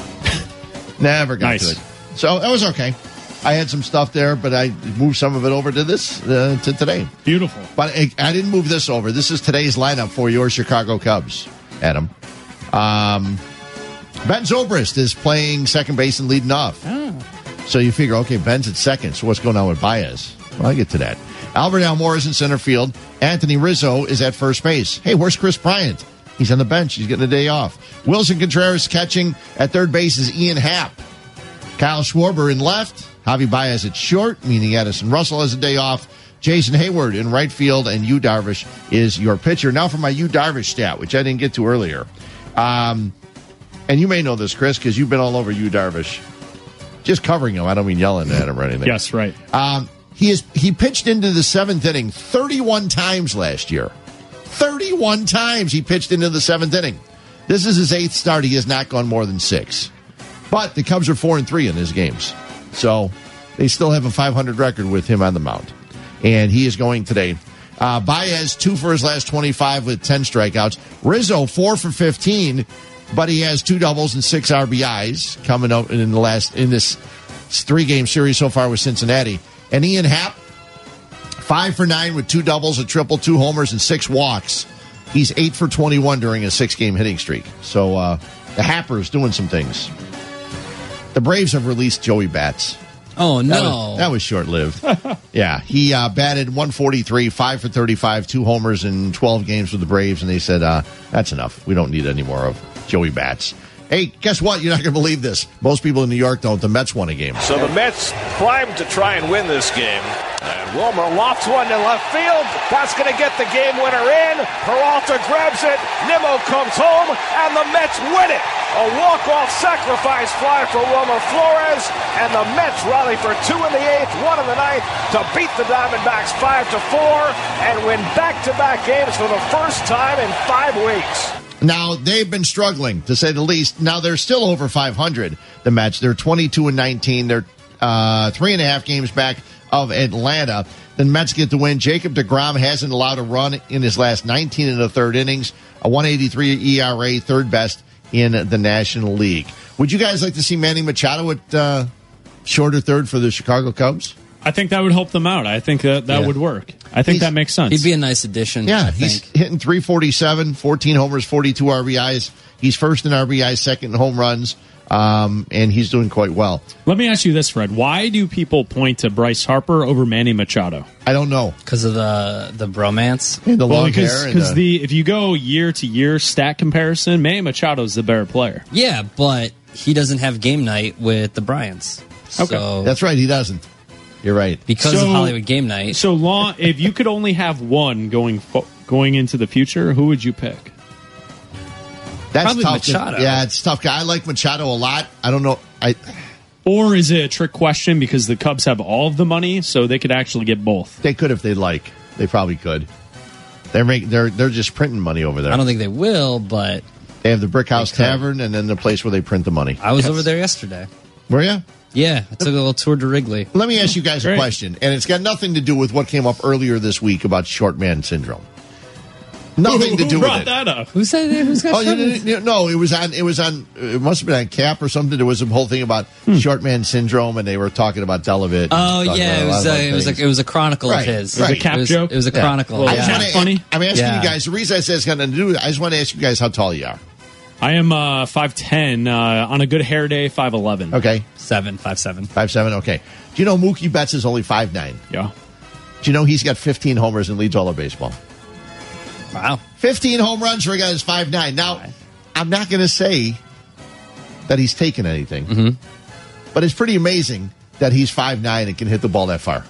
Fred, it's not only that. He's been amazing. He should be probably the MVP of the American League, but Mike Trout is still putting up better numbers. Yeah. Which is insane. Well, and the thing about Mike Trout, he's on my list here. He went 0 for 21 earlier this week, and that was the worst 0 for in his career, 0 for 21. Since then, he's 3 for 5 with 2 home runs. He belted another one last night. So he now has 14 homers on the season. Yeah, his WAR is 3.9. Mookie Betts is 3.6. Yeah. So even though Betts is playing out of his mind and the Red Sox are fantastic, Mike Trout is still the best player in baseball. And we talked about it last week. It'd be nice if we got a chance to see him once in a while. Yeah, it would. Yeah, we never get to see him. Yeah. And Mike Trout, he's a baseball player? Yeah. Plays with the Angels. I don't watch his games. Okay. You probably didn't watch this. You probably didn't see this one yesterday either. Aaron Hicks singled and scored in the first. And he drives that in the air to right field and deep. Soler back, looking up, and it's off the top of the wall. What'd you do? Hicks rounding second. He's got a chance to score here. Hicks rounding third. He is headed home, and Aaron Hicks will score standing on an inside the park home run. All smiles and maybe a little out of breath for Hicks. Little. It's funny. I didn't hear that part when I listened to it the first time I stopped it. Aaron Hicks, the first Yankee to hit multiple inside the park homers in a season since Mickey Mantle hit 3 in 1958. So I'm bringing the Mick up. Gary Sanchez had 2 homers yesterday, and a guy named Gleyber Torres. He's some rookie. He had a 3-run homer. He's a guy. Yeah, he's not bad. Corey Kluber, first in the American League in wins. He's got his 7th yesterday, a 5-4 win over the Astros. Max Scherzer struck out 13 in 7 innings in the opener of a doubleheader with the Dodgers. The problem was the Nationals didn't win that game. They lost them both, and the Dodgers used Kenley Jansen to save both games. Now, the question came up yesterday when I was here with Murph. We were wondering if Joe Madden would use Brandon Morrow to save both games, obviously, if they had a chance. Of the doubleheader? Right. Yeah. If they had a chance to save, if they had a lead going into the later innings. They didn't need him, obviously, in the second game, but I would have been interested to see if Joe would have done that. Right. Because he's so concerned about, all the giving guys rests and everything like that. I would say no. Yeah. Because, what did you guys say yesterday? I said I didn't think so. Murph wasn't sure. He thought, he just asked me the question. We were off the air. We weren't even on the air. We were just wondering. Josh Hader, remember him? Long-haired guy from Milwaukee? Yes. 27 of his last 38 outs are strikeouts. That's pretty good. He had a game last week where he struck out 8 guys. He faced 8 guys. He struck them all out. The Brewers are 16-0 in games he's pitched. Wow. And you look at the standings today, Milwaukee's in first in the National League Central. Game and a half better than Pittsburgh. The Cubs and St. Louis are both 2.5 back. So, let's see, Mets walk-off win. Oh, you guys know Fortnite. And I only knew it because I figured out what Fortnite was during the NCAA tournament, because all the NCAA tournament players Baseball's got a it. Fortnite problem, don't they? Yeah, well, they did. Someone else? A little arthritis in the hands? They did. Yeah, David Price did. Then he said he was going to stop playing it. Yeah. He threw a complete game, 5-hitter, throwing 98 pitches the other day. Yeah. So dropping in on a new map doesn't affect them? Take that, Fortnite. All right. I don't know, dropping in a new map. I don't know what you're talking about. That's a Fortnite reference, Brett. Yeah. He had a walk and 8 strikeouts this after giving up Fortnite. So, and one other guy, real quickly, because his streak continues, Odubel Herrera homered, drove in 3. Phillies beat the Cardinals 7-6. That's good for the Cubs. Herrera extended his on-base streak to 45. He's reached base 45 straight games. Philadelphia is a half game back of Atlanta in the East. Who would have guessed at this point in the season Atlanta and Philadelphia would be 1-2? Nobody. In the National League East. You're right. Absolutely nobody. And on Thursday, Fred, the Red Sox got to the 30th win plateau of the season. They're the first team to get to 30 wins, even though they're not in first place in their division, because they have more losses than the Yankees do at this point. That's an interesting stat, because they got 31 now. The Yankees only have 29. Yep. So are they the only team? Yep. They're still the only team. The Red Sox were the first team to 20 wins, first team to 30 wins on the season. Those are numbers. Boy, you know what? If we could just see more of those Yankees-Red Sox games, it'd be great. I know, right? I think we'll get a chance. Yeah, I think that's how it works. I think we'll see each and every one of them. It's Black, Abdallah, and Hubner. We got Jesse at 11, Nick Friedell 11:30 here on ESPN 1000. This is Chicago's Game Day, only on ESPN 1000 and ESPNChicago.com. Bounces Myers cross court. Scotty! Oh, and he went right over the top of him. Most Bulls fans will remember that. Probably don't know that it was on this day back in 1994. Yeah, May 20th, 1994. The Bulls win 93-79 over the New York Knicks. The series is tied 3 games apiece spread. That was Game 6. That was also the game that Scottie Pippen dunked on Patrick Ewing and then stood over him. It's a classic highlight we always see when you see Scottie Pippen highlights and old 90s Bulls highlights. How about this? Scottie Pippen in that game, in 40 minutes, only scored 13 points. He had 11 rebounds, 5 assists. He went 5 of 16 from the field. The Bulls were led in scoring by B.J. Armstrong. He had 20. Let's see. BJ. 16 from Horace Grant, 10 from Pete Myers, 9 from Bill Cartwright. A bunch of guys off the bench. Steve Kerr and Luke Longley scored off the bench for the Bulls. And what was the final score?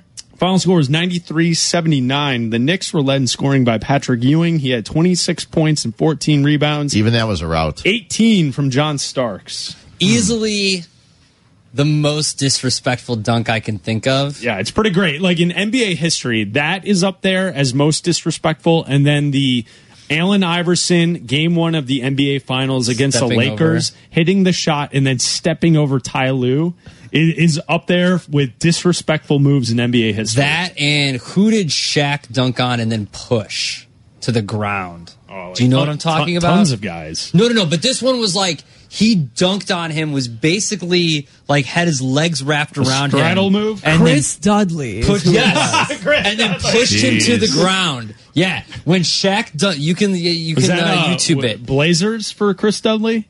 I believe so. Yeah, I think so. Fred, do you remember covering this game? I remember watching it. I covered some of the games for the playoffs, but I did not cover that series. Okay, so old box scores on basketballreference.com. The Knicks in that game, they shot 16 3-point shots. They only made 6. The Bulls shot 11 3-pointers. Yeah, they made 2. Different what the game used to be. The Bulls won the game 93-79, and they made 2 3-pointers. Just for reference, yesterday, the Cavs shot 34 3-pointers. Yeah, they hit 17 of them. Well, how many are Houston going to shoot tonight? 40? Probably close to that. Yeah. It's just amazing to look at how the old games were played. And, I mean, that classic highlight was so good, too, because that was in the old Chicago Stadium as well, right? The old stadium was great. I mean, it's an unbelievable place.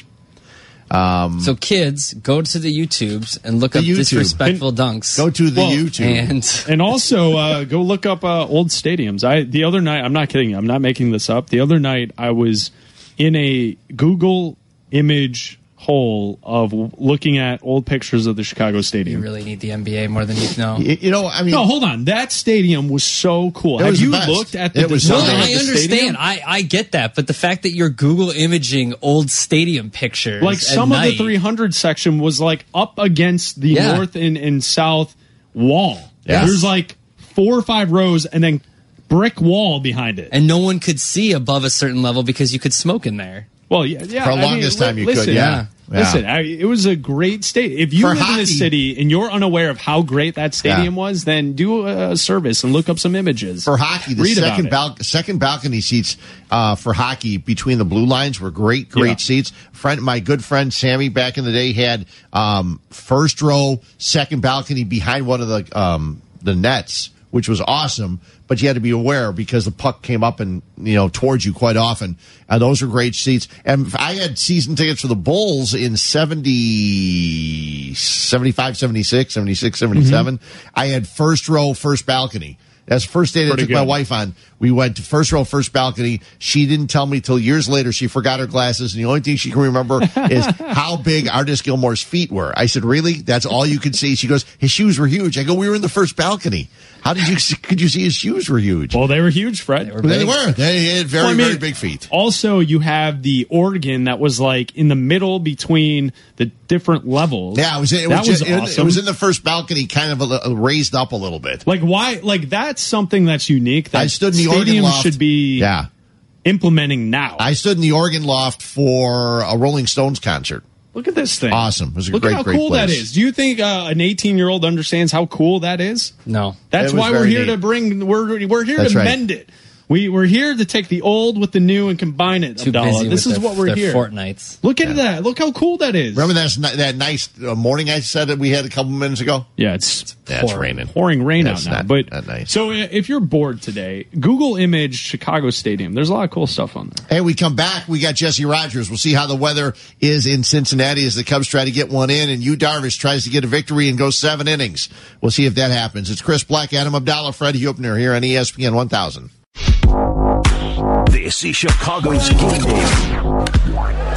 a drive that had a big sound, and it will go! Double, walk, triple, home run for Ian Happ today. 3 extra base hits, all to the outfield for Ian. Drilled to right. Gone! Happ has homered twice off Romano, and twice today. It's a happening.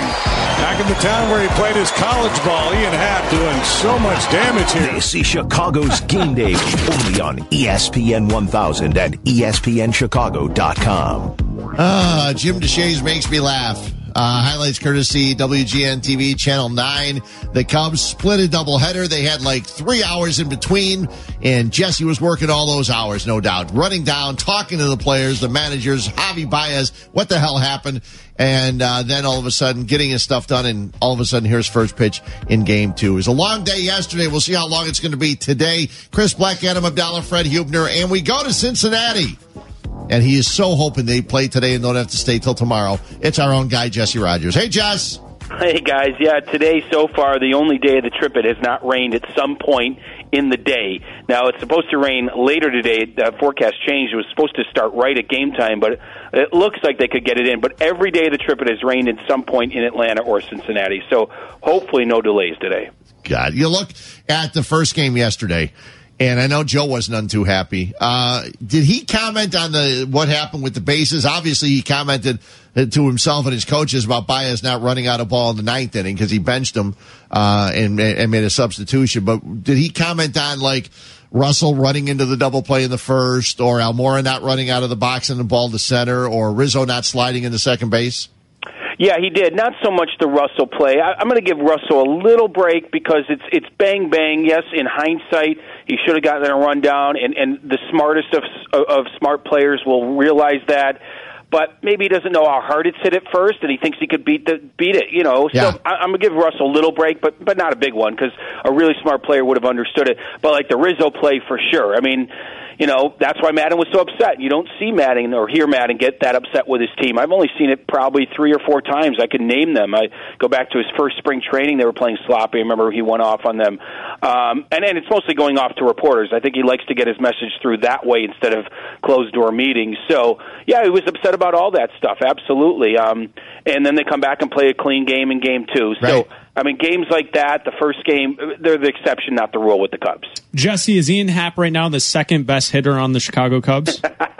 Isn't that funny how it works? I mean, and this is where, again, I'm going to credit Joe Madden. Now, I'm not saying there aren't other methods, but he just will not bury a guy that's on this 25-man roster. Different case if they send him down, but you know, he's going to give a guy a lot of leash. Now, last year they gave Schwarber a lot of leash, but eventually had to send him down. So it doesn't always work, but you're not going to bury a guy after 50 at-bats is kind of what I'm saying. It's baseball. You have to give guys time to find themselves a little bit, especially at their ages. I mean, they are still very young, and you can't say inexperienced. I mean, I guess you could with Happ. It's his first full year. The other guys have serious experience going to the World Series, but Hap is finding his way, and in this day and age, finding your way might be a ton of strikeouts, where 20 years ago, finding your way would have looked different maybe, because obviously 20 years ago, if you were striking out this much, you would be in the minors. But these days, I mean, everybody's striking out. Max Scherzer has struck out over 100 batters in 10 starts. He's averaging 10 strikeouts a game. So you can't just look at Ian Happ's strikeouts and say he doesn't belong, because everybody is striking out. But they stayed with him, and you see the talent. You see the talent from both sides of the plate. That oppo power he has, that's pretty impressive for his size. So look at his numbers now. He's surpassed Baez, other than the Ribby total. He's surpassed some other guys with on-base percentage and OPS and stuff. It's incredible the turnaround he's had. So, yeah, he's as good as anyone right now, along with Chris Bryant. He's going as good as anyone right now, but we know there's going to be steps backward. Here's the key with a young team like the Cubs. You know, there's so much talent there. I mean, they can afford a couple guys not being great, and right now that's like a guy like Rizzo. They just can't afford 3 or 4 not going well, right? I mean, guys can take turns being hot and being cold, but you can't have half the lineup be cold at the same time. Jesse Rogers joining us for hard-hitting Cubs news. Jesse, I have a hard-hitting Cubs question for you. Yesterday, Javi Baez got into a fake baseball fight where the benches cleared. Who would you least want to fight in a real fight? Javi Baez, Anthony Rizzo, or Wilson Contreras? Oh, I thought you were going to throw Schwarber in there, and I meant to talk to Schwarber today. No, he's a teddy bear. Well, don't you think he's a guy that if you like the fuse, he'd knock you out. Yeah, yeah, he'd knock you out. It's funny you bring that up. They had a moment in the clubhouse yesterday. This really has nothing to do with anything. After the second game, they're pretty happy. One of the clubhouse guys, great guy, lined up in a football stance against their security guy. You know, the Cubs have a security guy, big guy, as you'd imagine, a security guy, and Schwarber pretended to hike the ball.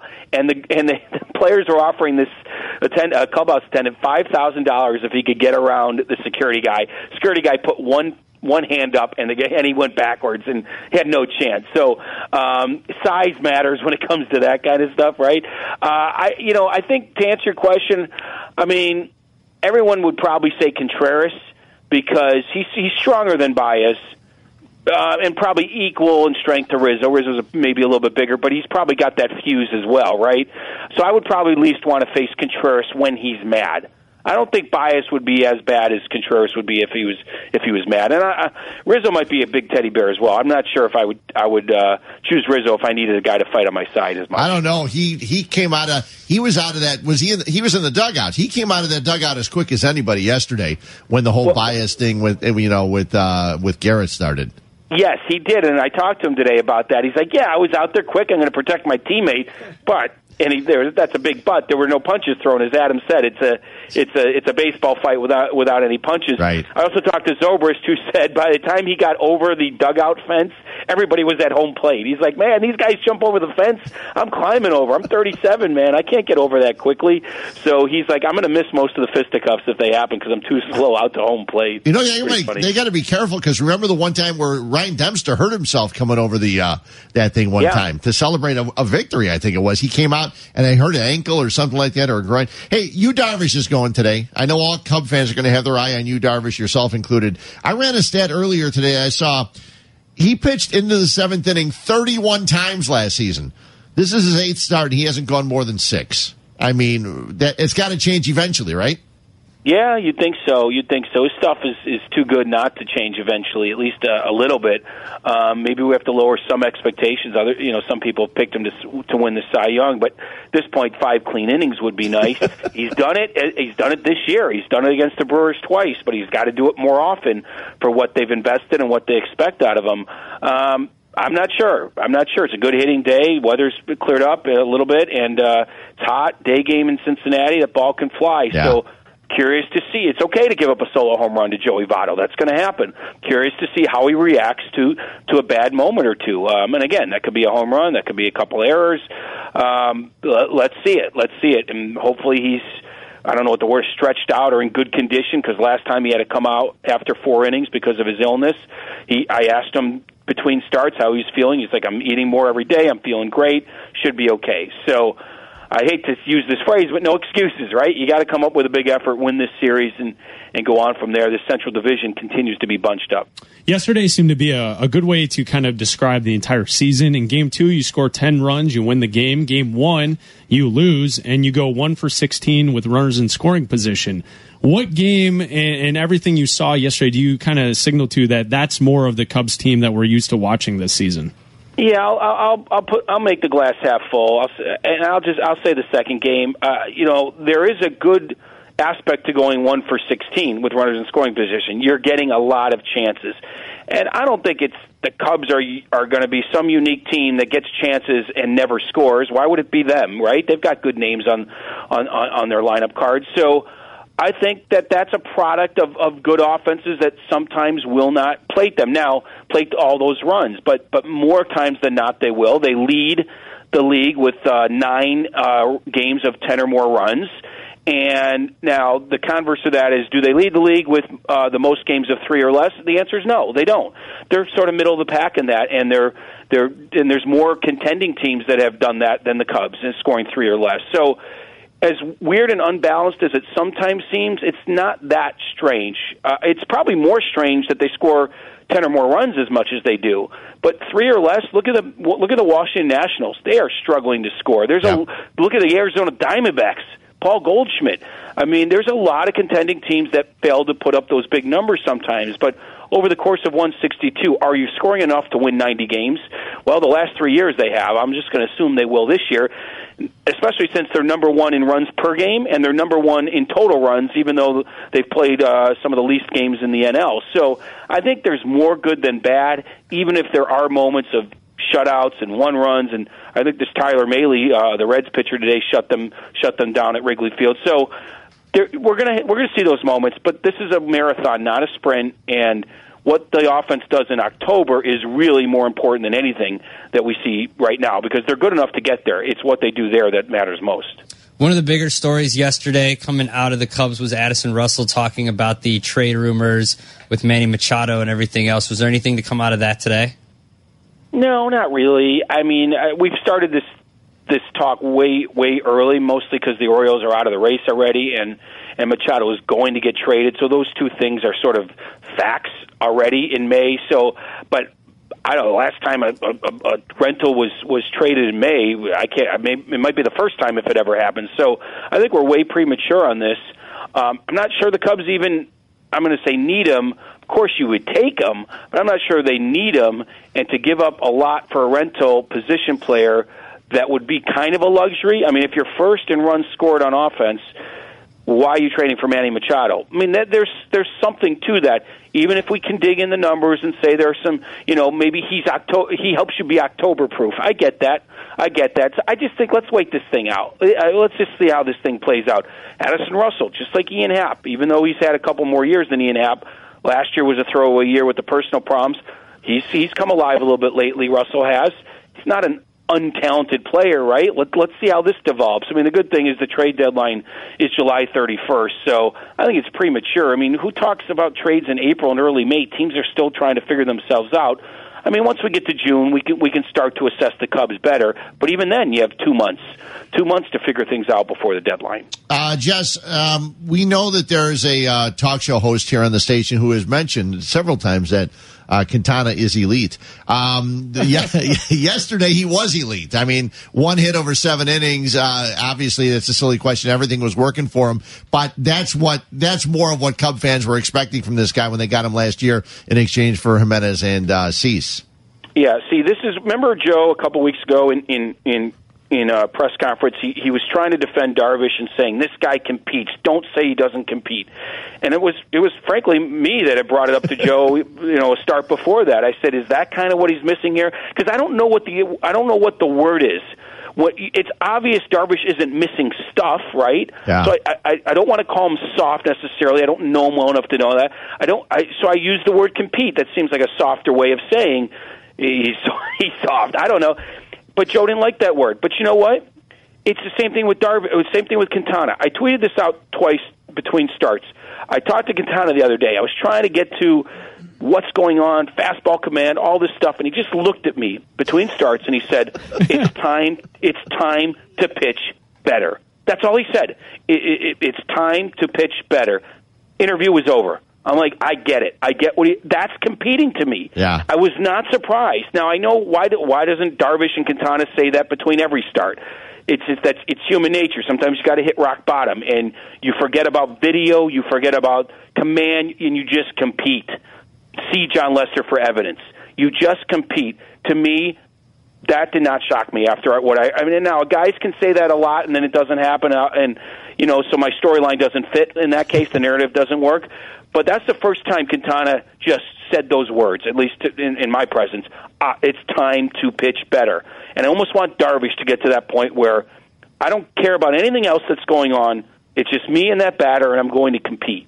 And that's where I will fight back on Joe. If it's not about competing, then why is Lester better than Darvish right now? His stuff isn't better. Why is Lester better than Darvish or any other pitcher on that staff right now? You know what I'm saying? Yeah. So it is about competing, and that's a nice way of saying it, because there's the other way of saying it, and I just don't want to go there yet because it's been 6 weeks. But other people have called him soft. I'll just say he's not competed as much as he should. Yeah, that's fair. So Quintana in Game 2 was great. What about Kyle Hendricks in Game 1 yesterday? Yeah, and I'm going to be critical. Russell makes an error. Okay, you're Kyle Hendricks. Yeah. Pitch around it, and he agreed.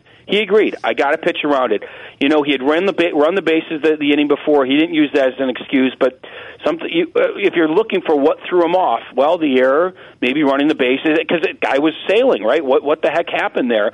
He lost his command a little bit, but why? Why? We don't know exactly. So he was upset with himself. He didn't pitch around that error and couldn't get out of that inning. So I don't know exactly.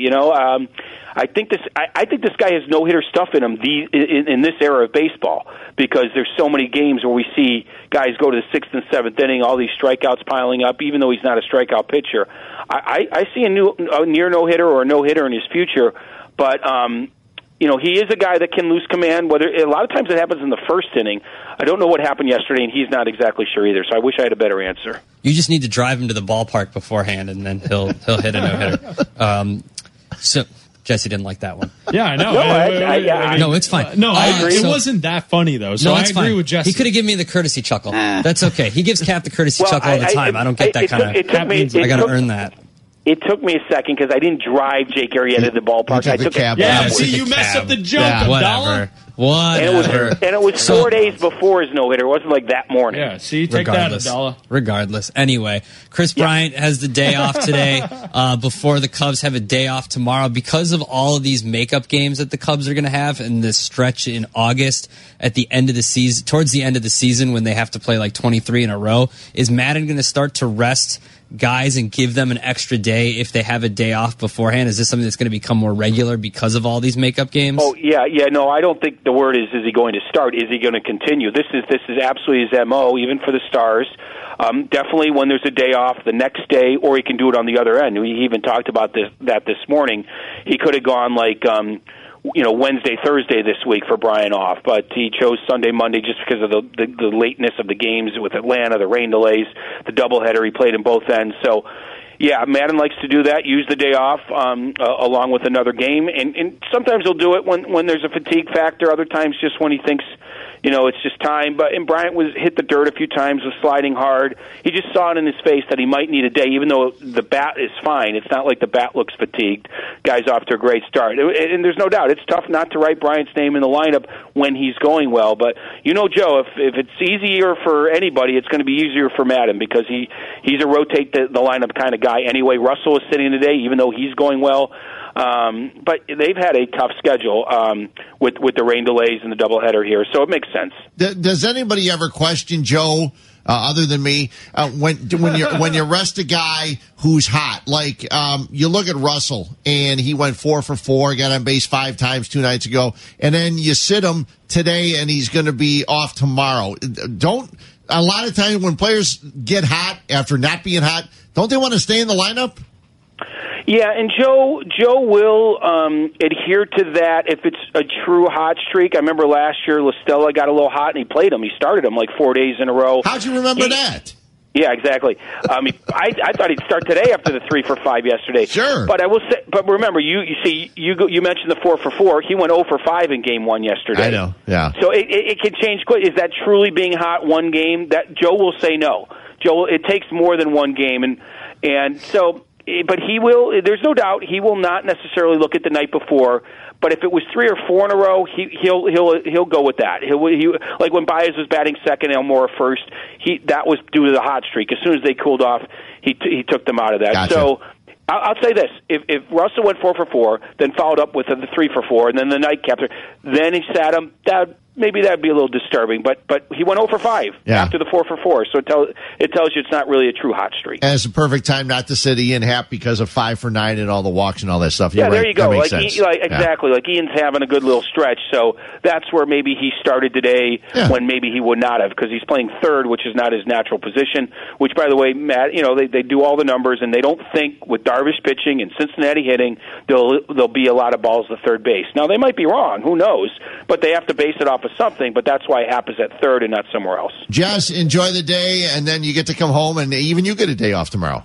We'll buy you. Yeah, we'll buy you all day long. Yeah, I know. Well, yeah, at least, but I don't have to be at the ballpark, which I love, but, it's nice to have a day off. Day off Thursday, so it's a light week for the Cubs after all these rain delays and stuff like that, so it's kind of a much-needed little break. Another rematch with the Indians from 2 years ago, so that should be fun. Thanks a lot. We'll talk to you soon.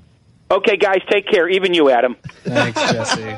Jesse Rogers in Cincinnati. We got about 2 minutes, and I wanted to ask the one person at this station who probably wagers more than anybody. What's up? Tom Waddle? No, he's pretty close. Full throttle Waddle. Well, he's the gambling machine. So, legalized sports gambling. I could not tell you how happy I was that I was not on the air earlier this week, because I know it was wall to wall. I know it was a huge story. All that stuff is great. I understand. And hey, I like sports betting, not necessarily as much as most of the people here, but I like I'd like to go to a store and be able to say, listen, Lucas Giolito's going after for a second win. I'd like to put a bet down on the game without having a guy. How is it going to change people that either one have guys or two have offshore accounts? Well, it'll change in the way that you receive your money, basically, when you win. But you'll have to put it up. Well, yeah. I mean, so if you gamble enough to where you have to be taxed on it, like when we were at the Kentucky Derby, Waddle won an exacta or trifecta or something, and it paid like $1,600. His wife made it. It was on his account. And he had to call and give more information than you do when you sign up, because they had to take taxes out for when they gave him the money. Right. So that will change. Like right now, if you have an offshore account with like Bovada or Sportsbook, when you get your money, it comes in a foreign check. So the check comes from Canada or wherever, and you have to deposit that into your bank, and it takes more time because it's a foreign check or whatever. And you don't necessarily have to claim it on you should, but you don't necessarily have to claim it on your taxes if it's over $600. Now, because it's legal, if you want to, or when the technology is afforded to people to get to gamble, it'll be easier to get your money because they can just deposit directly into your account because you just get an American check because it's legal. But I guess they can tax it now. Yeah. Do you think I think that's going to be the later one. I mean, I think the legalized phone sports betting is going to be after they legalize places to sports. You know what I mean? Going in. Well, it depends on where, I think they said by next weekend you'll be able to gamble in New Jersey. But you'll have to go in. You have to go in. Yeah, yeah, that's fine. I mean, there's already, the technology is already out there. Like, if you have a FanDuel or whatever it is, DraftKings, they sent out emails to people saying that they already have this in place and this will be a go for football season. So I don't know what that means, if they'll have, like, prop bets for players, or if you'll be able to actually go on FanDuel and gamble on a game. Because it's based on, like, states. So, like, this Express Bet, you can't use it if you live in California. Right. Because it's illegal. Yeah. So you had to put in your address and confirm everything and do all that, and it wouldn't let you. And you have to do location. You have to allow it to know your location. Location all the time, right? Not all the time, only when you're using the app. But because if you're in California, it won't work. Yeah. Am I the only one with all of this conversation that thinks it's just a much to do about nothing? Yeah, because Because if you gamble, you gamble. It won't affect me one bit. I already gamble, and I will continue to gamble. But you'll gamble differently, though. Maybe. Will you go to the legal place, or will you stay with? Not that what you're doing now isn't legal. I know myself. I'll just stick with what I'm already doing. Okay. I only gamble in college football and the NFL, and that's it. But how will you do it? Will you go to an app that is legal, or will you continue to use a Bovada or a sportsbook or whatever? What's easier? If the ESPN app allows me to click on a team and then put money into that and to make that bet, then I'll probably use that because it'll be the app that I'm looking at that works on my phone. The difference will be this. It'll be the juice. If offshore betting is still minus 110, people will stay with that. If if Illinois tries to rectify their budget problems by legalizing sports gambling and they make the juice minus 120 or minus 125, no one's going to do it. Yeah, right. You're going to find the best price, right? You shop around now, right? Yeah. Most people, Abdallah, we shop around on the weekends. We see what's out there. We see the different lines. I did shop around. Now you're both married. Too. But I think I get that there might be some people who thought it was taboo gambling. So then they refused to do it, right? Mm-hmm. Those people might change. Yeah. Okay. But there are already people gambling. So to me, it's okay, this whole idea that now we can talk about it. Well, obviously you've never listened to shows during football season because all we talk about is gambling. But I like sports betting, but I only bet on sports when I go to Vegas. And when I go to Vegas, my wife's going to slots, and I walk into the sports book. I'll bet a couple of games, I'll bet a couple of races, and then I can come back later on and do that. That's the same reason why I know that I know myself. So I only gamble on college football and the NFL. Because if I'm doing it every day during the baseball season and through the NBA season, I'm going to have an issue. Yeah. So I limit myself to football, and then that's it. When football's over, when the Super Bowl's over and the college football playoffs over, that's it. I wait until next year. There will be more football next year. Yes, there will be. I will gamble then. Napoli's got to score 2 more goals here. I've got Abdallah here in full throttle waddle going nuts. They're gambling on the WNBA and horses and all kinds of I gamble on the sky. They won by 20, I think, last night. Soccer, and I gamble on sports. I don't gamble on and horse. I gambled on the Derby when I was there. You don't gamble on the dog show? No. The Westminster dog show? No, I don't gamble on the dog show. Maybe you should. Yeah, the worst commercial on TV right now is one where they say, you're the best in show, and you're the best in show. And then they say, more winners are better. It's for the Illinois Lottery. They go, more winners are better. Not in a contest, they're not. See, Fred, that's one winner. That's that soft millennial generation where everybody gets a trophy. See, everybody gets what this country's built on? Losers. Because when you lose, you realize you need to get better. That's what we need to teach people. I know you're being sarcastic, but I'm actually being serious. I was going to say it sounded sarcastic, but you're truthful. The participation trophy culture is rough. We bring in Nick Friedell. I'm sure he has a few participation trophies on the brunch back in his home. It's Black Abdallah Hubner. We'll talk with Nick Friedell about hoops. We come back after this on ESPN 1000. This is Chicago's Game Day, only on ESPN 1000 and ESPNChicago.com. I'm easy like Sunday morning. It is Sunday morning, and hopefully the rain is letting up. It's supposed to let up by noon, according to Tracy Butler, because she was in here once, and I mentioned on my phone the weather, and she got all upset. So don't want to do that. Not to Tracy. So hopefully it gets nice out. I'm going to the Fire game today, 3 o'clock, as the Fire take on Houston. Big game after they struggled last Saturday. So we'll see what happens today. But right now, we're going to talk more basketball because that's what Nick Friedell does. Why'd you bother me? It's brunch time. Nick Friedell, nice enough to join us here. Chris Black, Adam Abdallah, Fred Hubner, Chicago's Game Day on ESPN 1000. Hey, Nick, what's up? I just love it, Freddie. Every time I'm like, yes, I'll be there. I'll be there for you guys. Then first thing out of Mr. Abdallah's mouth is some, I can't believe you guys got me out of bed for this. Where are you? Oh, man, it's been a long day. I've been on a lot of airplanes. I always love the Nick impression that I get before I actually speak. It's a good experience. It is. It is the impression that you get. Hey, Nick. Never had to knock on wood. What are you, the mighty Bosstones? Okay, the show's over. We're going to end it right there. The Bosstones reference will end the show Sunday with 25 minutes left on the clock. Okay, Nick, can you just, before we get into basketball, Tom Waddle recently found out that Abdallah's nickname is Bad Mood Bobby. You are the one that gave him that nickname. Why? Because my man needs a hug a lot. If you see Mr. Abdallah just rolling through Chicago or you come into the station for some reason, just give him a hug. Because some days there's a lot going on and he gets in a bad mood and he just needs a pick-me-up. And that's our guy. He's always been there, and he will always be there for anybody. But you just need to pull him out of that black cloud sometimes. That's all.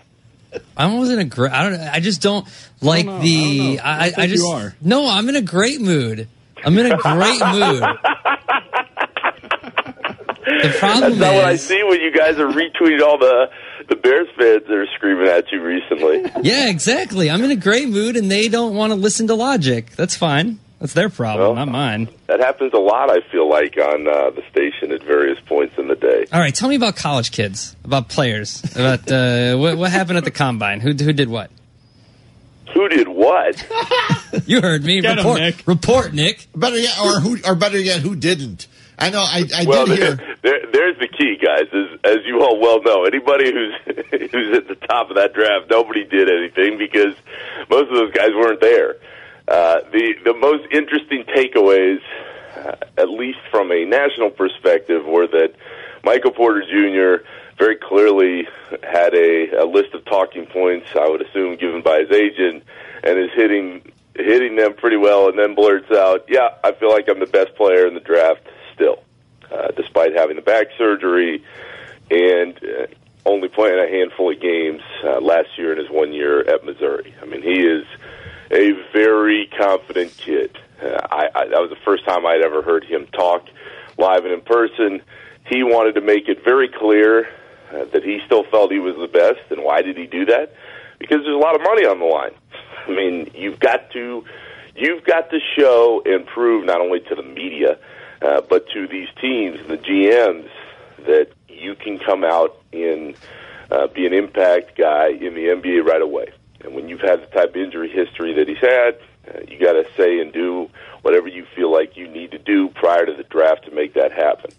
So then the next day, here comes Trae Young, and he says, not only do I feel like I'm the best player in the draft, I want to be the best player in the league. Now, that's what he should be saying, but I don't think anybody standing there, anybody around the league actually believes that, because Trae Young, haven't seen him in person now, guys, is a small player. I mean, he's a small man.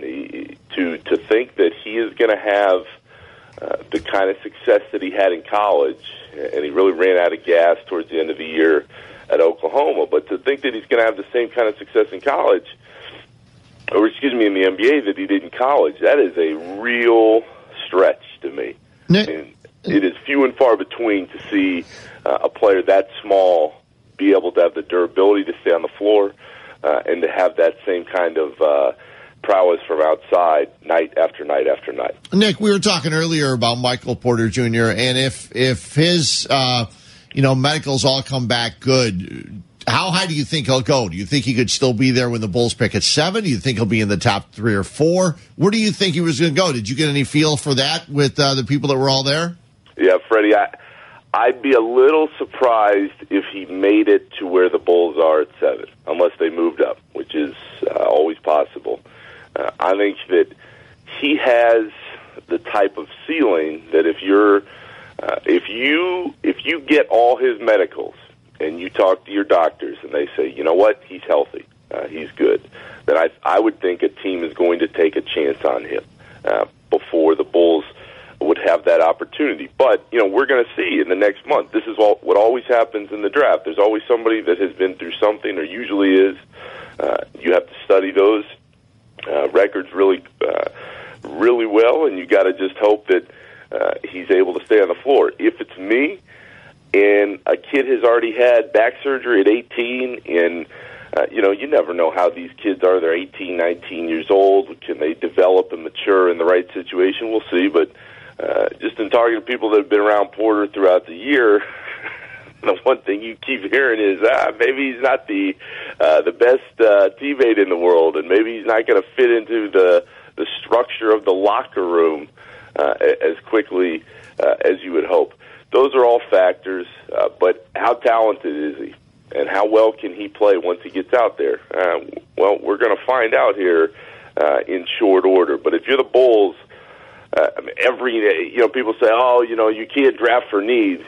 My answer back there, Freddie, is they have every need. They need everything. I mean, I think we'd all agree that Markkanen, it could be a guy for a long time, but the issue is Markkanen only played one season, and he had some back issues himself. Right. So, I mean, I like Markkanen a lot. I think that he can really play, but I'm not going to sit there and go, okay, well, we have this or that, and we don't need anything else. No. You get to 7, assuming you stay in that spot, and you pick the best player on your board, period. And the Bulls just have to trust that the scouting and the time they've put in will get them the right player that they need. Nick, someone that intrigues me as a prospect is the center from Texas, Mo Bamba. Did you get a chance to talk with him over the week? I did, and Chris, let me tell you, wherever Mo Bamba goes in the league, assuming that he can play and he can develop pretty quickly, I think he's got a chance to be a star because he has something that a lot of these kids don't have, at least at first glance here. He's got a major personality. And, is that going to help you win games? Probably not, but it's going to help you in one of these markets, and especially nationally, come to the forefront. So Bamba is a kid that I know a lot of people in the league like. The question on Bamba is going to be how well can his offense develop? Because defensively, he's already shown he's got the length, he's got the athleticism, he can come in and be a difference maker on that end of the floor. But guys, we've all seen how the league has changed. The days of the big time center throwing the ball down to him on the block, those days are done. I mean, the Bulls have Robin Lopez. Robin Lopez is a solid pro, and he's good in the locker room. Robin Lopez in this era of the NBA doesn't do much for you anymore. So, I'm not saying Mo Bamba is Robin Lopez. I'm just saying that Mo Bamba has to prove that he can start knocking down some longer range shots, and he can open up the floor when he's on it with everybody else. So, I think he's an intriguing prospect. Again, this is where the scouting comes in. If you believe he can develop that shot more and it can become more consistent, then maybe that's your guy. Probably somewhere between the top 5 or 7 or 8, somewhere where the Bulls are. Nick, you've been around this team a long time. You know Pax, you know Gar pretty well. If the draft were today, who would they take? Oh, man. I would lean towards right now today, one of 2 guys, having just been out there the last couple days. I mean, the guy that I like personally and think would really help them is Kel Bridges from Villanova. But another guy who's kind of jumped on not just their radar, but I think a lot of people that were sitting at that combine is Wendell Carter from Duke. And he's a big man. He can shoot it a little bit. He was kind of blocked at Duke by Bagley and Grayson Allen. Gary Trent Jr. was also on that team, and that team was loaded with NBA talent.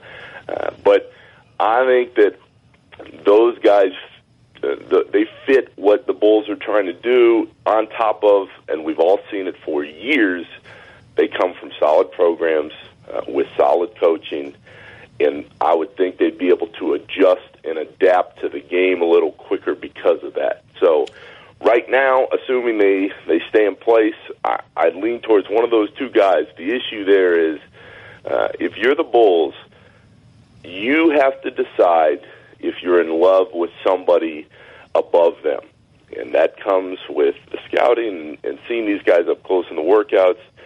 And, everybody says, okay, well, who is not untouchable right now? And I'd say nobody is untouchable. I mean, Markkanen is the one guy I think I would lean that is closest to that.